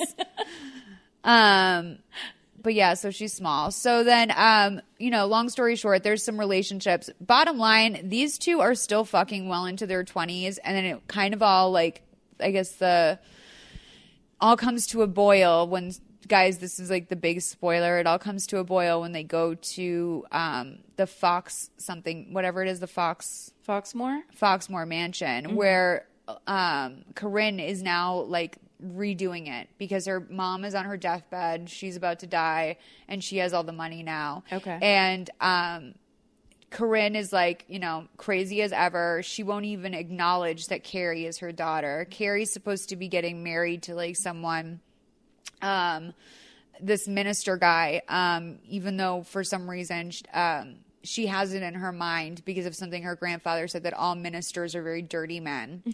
Sorry, Carrie's the youngest one? Yeah. So she's like engaged, even though she's she's probably 17. Wow. Something like that. Yeah. I mean, these people don't do it normal. So then Carrie doesn't get like the kind of like the what she needs from Corinne emotionally here. So she winds up killing herself with like rat poison donuts. No. So she can go be with her brother. That's horrible. And this is the biggest possible spoiler alert. Corinne blames Olivia for forcing her to put her children in the attic. Olivia counters that the children are abominations that didn't deserve to be born. She gives Corinne a trunk of her old possessions, which when open reveal the skeletal remains of Corey. No. Corinne has a mental breakdown and sets the bed and her mother on fire. Jesus. Bart rushes in to save Olivia, but they both die in flames. Kathy and Chris escape to watch Foxworth Hall burn to the ground. 6 years later, Kathy and Chris are now married and living happily in California with whoever Jory and Bart Jr. Now, Kathy fucks her mom's husband and gets pregnant with his baby. It's Bart Jr. Yeah. And Corinne, this is why this is a nice icing on the cake for us. Corinne is institutionalized and deemed incompetent to stand trial for her crimes, which, like, yes, thank you. Finally, someone's talking about what's going on with Corinne. Corinne's mental health. Yeah. Yeah. Cause this is actually, it does also kind of even out for her to be around the age where, like, if you have like a severe onset of a mental illness, like this is when it would be popping for like Corinne. I do wonder if she has nothing diagnosable by today's standards, but like she has something going on there. Well, some kind of a PTSD situation for just that heightened experience of being from Foxmore Hall and all the pressures. The idea, though, that Kathy, again, even if this wasn't an incest-based storyline, that Kathy is supposed to be happily married to her brother and then fucks her they get married after the fact. Like they try to be apart for a while. Oh, okay. And then it's a will they or won't they, I think, in number 2, because they decide, no, we're in our 20s, we have to stop doing this. But she still doesn't go outside the household and so she does meet a guy, okay, who's also a ballet dancer, and they go to New York and he's abusive to her. Okay. And I guess Chris gets engaged to he's a doctor. So one of the powerful doctors at the hospital sets him up with his daughter, and then Chris is like feels like he has to propose to her. You're right. And then he says to Kathy, like the night before the wedding, like, I don't want to go through with this, but I have to. And Kathy's like, you have to. And then they wind up having a passionate kiss, and his fiance walks in on this. And so then he loses his job, and they have to move. Like they have to move to California because he's disgraced in the medical community for incest. Can you imagine? Literally not one part of it. If, like, there was a picture that was going around online for a while, and it was a wedding party from the front, but then somebody took a picture from behind, and the groom was holding the best man's ass. Yes. Have you seen that? No, I think I have. Wagon stuff. But it was like the idea that would be happening right at your wedding, where like that at some point that bride must have seen that picture or just been like, holy shit. Was it an impassioned ass grab? It seemed like it. Okay. Like it seemed kind of like we're going to get away with this thing well at the worst case scenario. Flirty. And so to me, in my mind, that was always like, that would be the worst case scenario. But then you just named something that actually topped that. Yeah, walking in on your fiance. committing incest with his sister. How long has this been going on? And if my dad is your boss, like, what is the real long game here? Like, did my dad put you up to this? Like, the humiliation of that? Because, like, there is a little bit of that. And shit. Yeah, I mean, I just don't even really see myself getting married. So, like, let alone all of this. Well, we all have trust issues now simply because of this book series. It's a lot, dude. Like, I don't know. I mean, this is where I started to think, you know, oh, like, truth is stranger than fiction. Like, I really do think V.C. Andrews had something really terrible happen in her life. Like, of this. She's a cute lady. Look at her. I wonder too, or did she do one of those 60s, 70s things? Yeah. She's awesome. She looks like Anna Nicole's cousin Shelley if she had had like a good life. Right. I also wonder if she did a 60s hippie thing where she kind of was like, I want to write books. I'm just going to, what's the thing no one can say? Yeah. Like, I'm going to take it. It's not horror, but it's like, it's a version. It's almost like women's horror. It's the inverse of like what do you call those books, the Harlequin romance? Yeah. It's like I'm going to take that and invert it and make it like socially taboo and then go from there. I mean, what's that thing? I feel like I've heard someone say that's like people want like the love story, but they also want like the opposite of that. Like people want to see the worst nightmare as well, and like we certainly saw that today. But like this said, like even this though, it's so. I mean, it's both dark enough that like, okay, I mean, I could see someone like having a dark day and making this up, but it's also not very dark in some ways. It's very playful, like not playful. Very downplayed in certain areas. Yes. And so it's like the subtlety to it is what makes me wonder if she even knows how fucked up this is. Right, because there is a point where like Kathy has that speech about this is natural how we feel about each other and it's not our fault we're trapped up here. And like, yes. It is very much as this rationalization of that behavior, which is actually at the end of the day just very indulgent and base and just kind of like, well, you're just being gross and then saying it's fine. It's literally any time you're listening to someone who's like telling you about their parent or something and you're just like, honey, you are telling me everything and it's nothing of what you're saying. Like, yeah, you have no idea. I kind of feel like that with V.C. Andrews. I'm like, girl, I feel like I read your therapy journal and like I'm reading between the lines and I'm seeing developments that they're not going to hit you for another 10 years. But also there's something to it's so permissive, and it's permissive in this area that's almost like the church says you can't have these thoughts or this is forbidden or this is whatever. Yeah. And it's someone that went, check this shit out. I just wrote a whole romance novel of it. Like that, to me, that was definitely the draw growing up where you really weren't supposed to be reading it. You weren't supposed to, like, I don't know if you've ever read Wifey, which is the Judy Blume adult book. No. Like, and of course, my mom read that the second it came out. So you read that and the whole thing was about people having affairs and really just like really accurate descriptions of different ways of people fucking and all this stuff. But this was a step beyond. And so it was like even more, I don't know, there's something really brilliant to it because it's people kind of having permission to release the like self-loathing about the things that pass through our heads that we can't control. Yeah. That it's just like, yeah, when you're watching this and suddenly you're like cheering for brother and sister make out. Yeah. It doesn't mean you're a bad person. It's just kind of like, these are the characters we have. Yeah. I mean, ultimately, we all want the best for each other. We just want to make out in an attic with our hot brother. I did not expect this. I will say that. I did not know what this movie was about. I knew it was something that I wasn't ready to take on. I've learned a lot. And now that I have these other movies, I'm just like, I'm not even sure what I'm going to do with myself. Like, the second one sounds like 3 more movies to me. Yes. I don't know. Time really moves fast in this world. And I will say, I do apologize to V.C. Andrews' family or whoever cares about that for maybe suggesting that she wasn't as creative as she was. Okay. She definitely was, because this is just one of the many V.C. Andrews arenas that you can go into. Also, think of it like when we were all reading these books at the same time in the early 80s, it was like a whole swath of like adolescent or preteen girls that all had the same secret. Yes. And the secret was incest. It was just like, did you read it? Did you read the book? And like everyone had it. People knew they had it.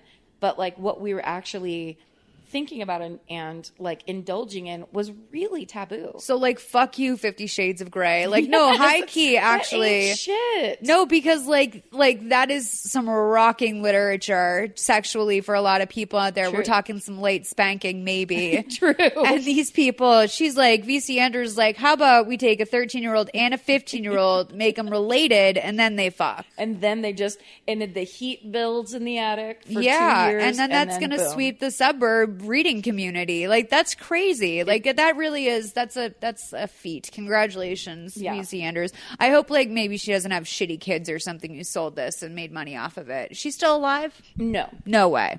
She's not. But I think I think she has a good legacy. She just died in 1986. I mean, I guess that's like pretty long ago, but well, wait, she didn't live that long.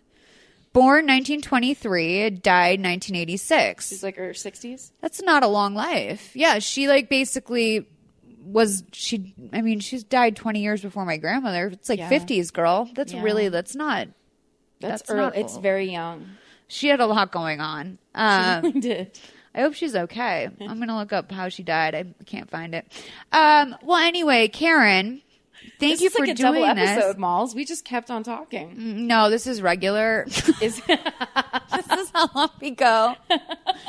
But we have to do our scale really quick, and then I'll let you go. Okay. This is the best episode, though. I think everyone's going to be really happy about it. It's good. Highly anticipated. Because, I mean, you guys said it on the show. You sent so many of your amazing listeners over to us. That's right. So do you know, like, people will casually bring it up to me, and they'll be like, I don't know, like maybe you should do Flowers in the Attic. I'm like, I know why you're saying that, and I agree.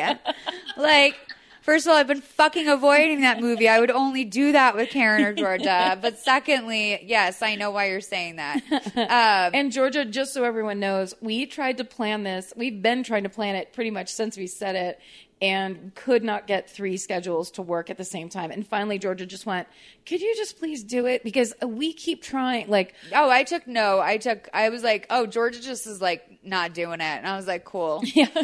I was like, I think she just got tired of like this plan hanging over her head. Also, this is long. a lot to, this 3 voices on this would be a lot to manage. I would have been interrupting her quite a bit. We would have been here till dawn. All right. I still have stuff to discuss. I'm going for brevity here all these hours later. So for real. The way that we do the scale is like, we'd say 1 is the closest to a real movie. 5 is the closest to a very Lifetime-y movie. Usually for reference, we ask people their favorite movie. I forget what you said last time, but what you consider to be the finest made for Lifetime movie? No movie ever. Like, oh, like Silence of the Lambs. Yes. Like the most You might have picked Silence of the Lambs last time. Yeah. Same with me, Silence of the Lambs. Great acting, great everything. Beautiful directing, yeah.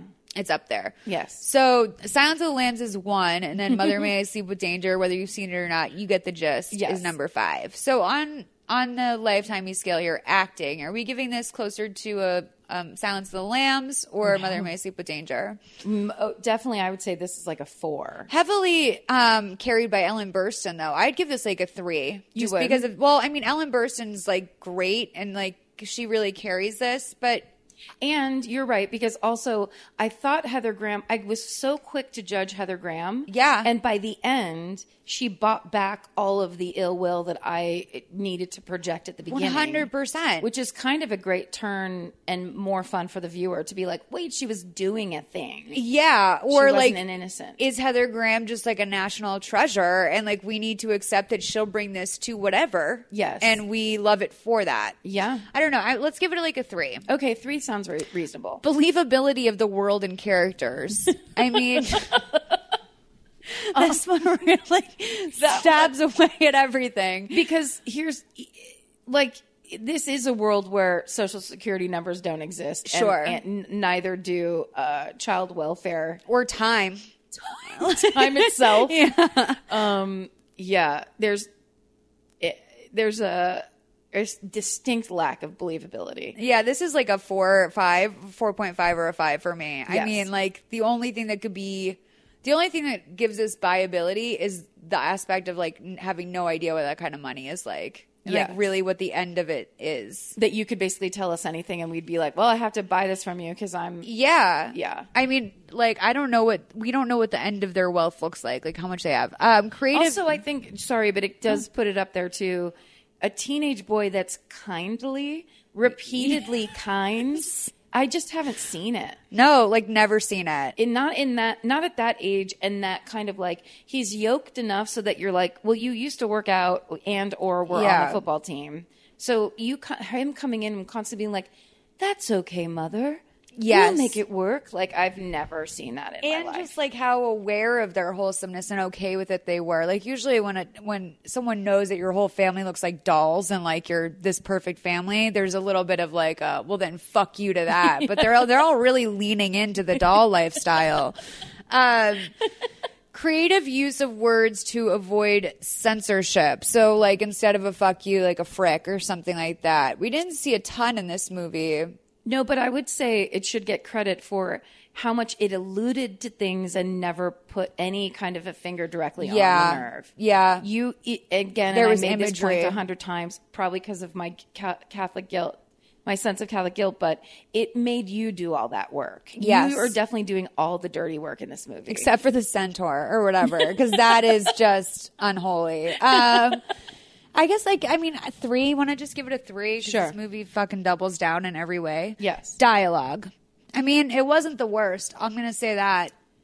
Yes, it wasn't the worst, but it sure was repetitive. Yeah. I mean, like, every time that door opened, the wig lady was standing there with the Bible, like, shaking the finger and saying, I told you were going to fuck. Yeah. And it was just that over and over again. And these movies are like, this is a kind of a new element for me, but I realize like, they're all 127 minutes, like in 30 seconds change, basically. Yeah. Every single one. And this one, they went up to 130. And they also gave this movie something I've never seen on Lifetime before, which is just so you know, this might disturb you warning at the very beginning of the movie. Really? And I was like, sis, like, that is every movie you have. Like, what are you about to show me? And then part of me was like, maybe it's because they did so much press for this that they're like, we're going to be bringing in a whole group of people that don't know. Yes. But like, I mean, I guess incest is a good line. Like, if you're going to draw a line, Lifetime. But like, also, it's probably the least realistic. Like, there's probably way more people at home dealing with like a bad teenage daughter that's maybe going to murder you. Yes. Than... a whole family being incested in the attic. Yes, that's very true. This is like the hyper romanticized version of what's the worst problem you can have. For sure. For sure. But also I remember when this movie first came out, it had the distinct honor of being on the billboard at the cross of Barham. That's what I said to Sammy. I said to her, I said, not only is that like a big billboard, I said, that's like the showbiz billboard. Yes. I was like, that's when you're like, every executive, everyone is going to see this. And that's actually probably the thing I knew the most about Flowers in the Attic was that I had to stare at that billboard every day. When I came over that hill, the first time I saw that, I was like, oh shit, they're rebooting the dirtiest franchise from my childhood. It was such a like when that happened, it was just such a perfect thing of like, of course they're doing this. Well, that billboard also either goes like super high end or just like, why is this like My Little Pony's like hub network ad? Like, how could they possibly afford this? But yeah, no, I love that we both had that reference point because I literally said to Sammy, all I knew was this billboard. Yeah. Okay, so dialogue, did we land on a number? Do you want to say like 3? Yeah, there wasn't anything egregious. Yeah. Except for, but for me, having read the books, I knew that it was pretty true to the books. I mean, this is a pretty budgety Lifetime movie. And I know that also, by the way, I read this on Wikipedia, they use like vintage cameras for the cinematography to like get the feel. That's cool. Which is like, that's a big thing for them. Like they shoot these movies in 2 weeks with Haley Duff in Vancouver. Yes. And like they got the script like a week before. This is a big deal for them. Yes, they really they were putting their all into this, knowing People were going to watch it no matter what it looked like because it was Flowers in the Attic. I could say maybe stop at Flowers in the Attic. Like, they then had to secure Ellen Burstyn and Heather Graham Heather Graham did all 4, I think. Wow. So, like, that's a big name-ish to do 4 movies, especially for Lifetime? When it was probably both of them. It was probably in a deal too. If like you do the original, then we get more money for the last 3. 100%. I almost can't say that I agree with Lifetime about the money they spent on this, probably, but that's fine. Wardrobe. I mean, it's fucking great for Lifetime. It was great. I feel like every time Ellen Burstyn walked in with a new brooch, I was like, "Yep, rich lady." They were doing all of that. Heather Graham looked great, and the only thing I like that's always like kind of glaring when they do it great in a Lifetime movie is when it's that one sweater you're like, I fucking know that Gap sweater. Yes. Like, it's always that one Gap sweater where you're like, God damn it. Like, couldn't you have gone to the warehouse store? Let's give that a 1. Hair and makeup. This is where they kind of fucked up because we got the wig. Yes. We got the terrible sick makeup where everyone kind of just looked like a glowing little ghost child. Yes. We have Ellen Burstyn's thing, whatever you want to call that. This spider web incident. Yeah. Yes. Yeah. And even like the dad's like bizarre hair in the beginning where it's kind of like, are you a redhead or a blonde? And this is very like, it was very groomed. It was like of the era, but like to the point where it was like kind of starting to be a cartoon. Yes, because of that. I think that bizarre blonde mustache didn't help anything. Yeah. Like, what is that is he supposed to seem, I think he was supposed to seem older than her. Blonde men in general, not great. Like, not really like the most trustworthy people, I would say. Right. But then definitely steer away from the facial hair. No, you don't, a blonde facial hair, unless you are like, you have really thick hair and it's going to come in a powerful way. Anything less than that is going to just come off super molesty. Have you seen the Sacha Baron Cohen show? Who is America? Yeah. Not yet. There's a blonde lady who like cuts her pubes off and they are so yellow. They're so blonde. Oh no. And as like dark-haired sisters, I don't think we knew. No. That you were rocking clear pubes if you're blonde. I did not know. Like, I was like, this is fucking wild, man. This is the craziest part of this show is like, check this out. So, I know me.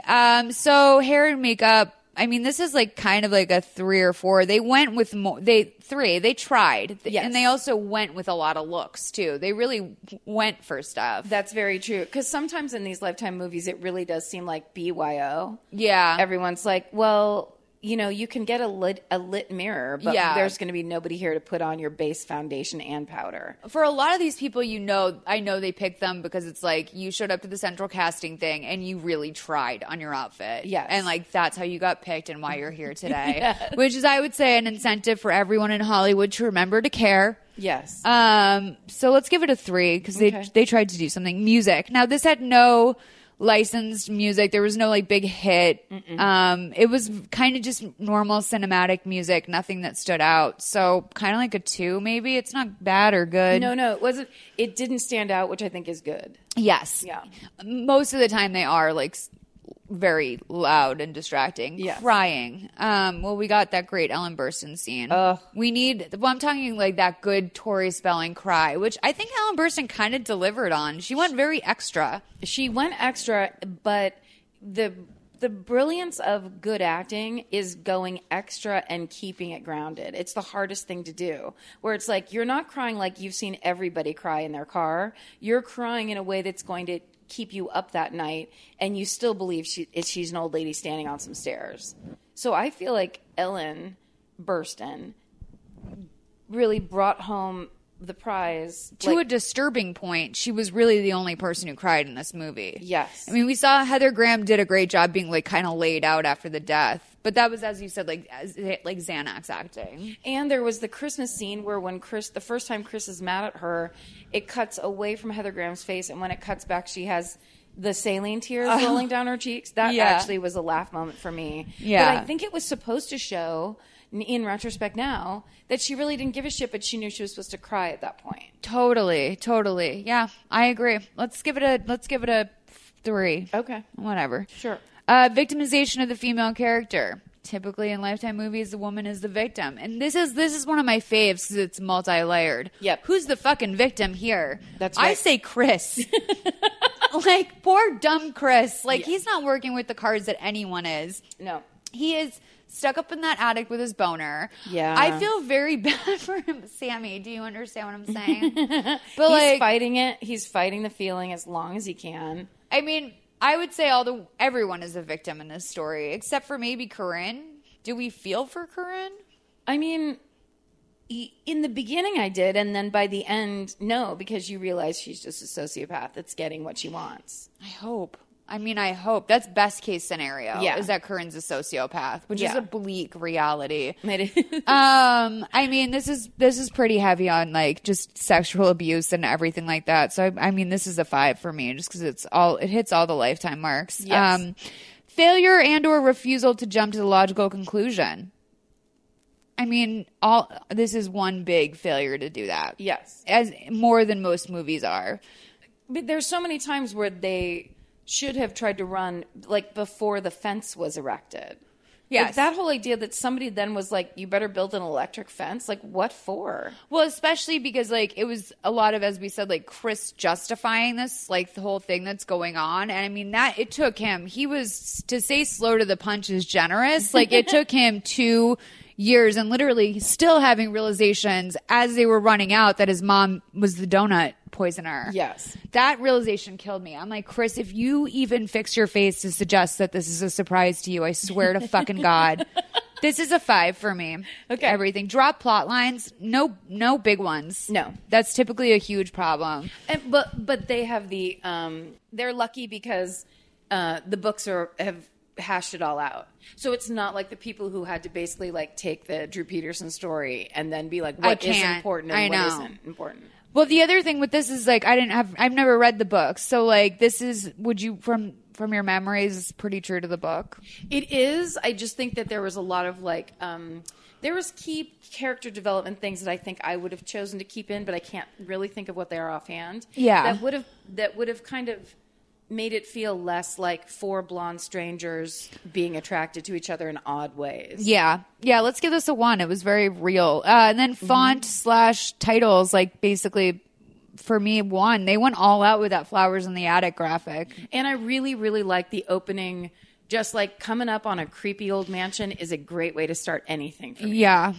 I mean, so this is strong. Sammy, what's our score for this one? 33. That's a high one. This is pretty high. I think like our highest one ever was like 57, and we might have just been shit-faced and like angry by the end.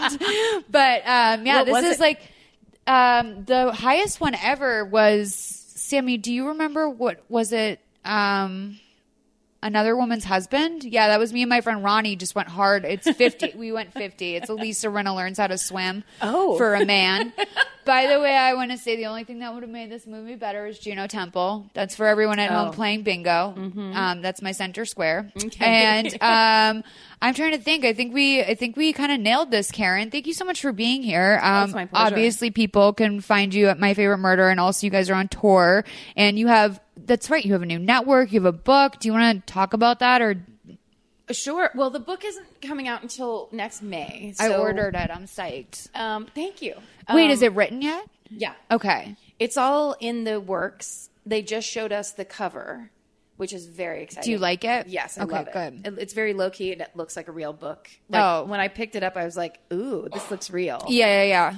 So that's exciting. But the network, I guess, is the most, like, the soonest coming up, which is Georgia Hartzark and I just started our own podcast network called Exactly Right Media. Very exciting. And we're just going to be collecting all the podcasts of all our friends and family and putting together a podcast network, I guess. That's fucking awesome. Like through 2019. That's very exciting. I'm so excited for you guys, and I can't wait to read your book. I don't know when you had time to write that. We never did. It was a humongous pain in the ass, and we did it like while we were on tour and while we were doing a bunch of other stuff. Yeah. So the one thing we were sad about is that we really wanted to complain about it, but we had to keep it a secret for a really long time. Oh, so right. It'd be very frustrating because we'd go to record the podcast and not be able to really be honest. I can imagine that there was like, if people went back and were like, oh, they seem like peeved about something that they're not saying, that might be it. Yeah. That might be it. It wasn't just the stress of touring, you guys. But that's crazy. You guys tour everywhere. Yes. So exciting. I know, it's very fun.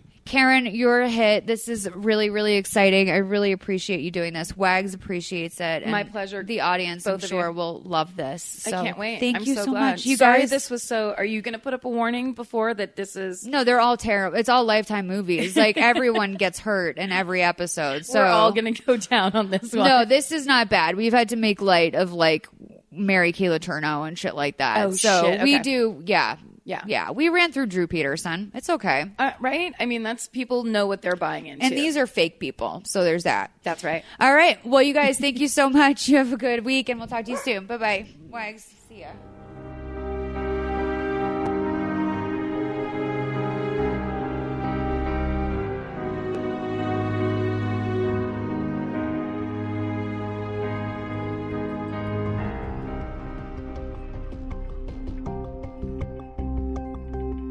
Thank you for listening to Season 3 of Mother May I Sleep With podcast. Our show today was made possible by our coordinating producer, Nicole Matthew, as well as our producer, Sammy Junio. Much love to Christina Lopez for all of her help, and Elizabeth Brozek for that killer logo. We love it when new listeners find our show, and the best way for that to happen is landing in the Apple Podcast charts. You can help us out with that by making sure you're subscribed to the show, and if you want, leave a review. And if you really want to support the show, you can head to our Patreon, patreon.com/MMISWP. For information on our ranking system, episode details, and social media, head to mothermayisleepwithpodcast.com. I'm your host, Molly McAleer. You can find me on Twitter and Instagram under MOLLS, Malls. And if not there, on my couch, binging Lifetime movies. See you next time.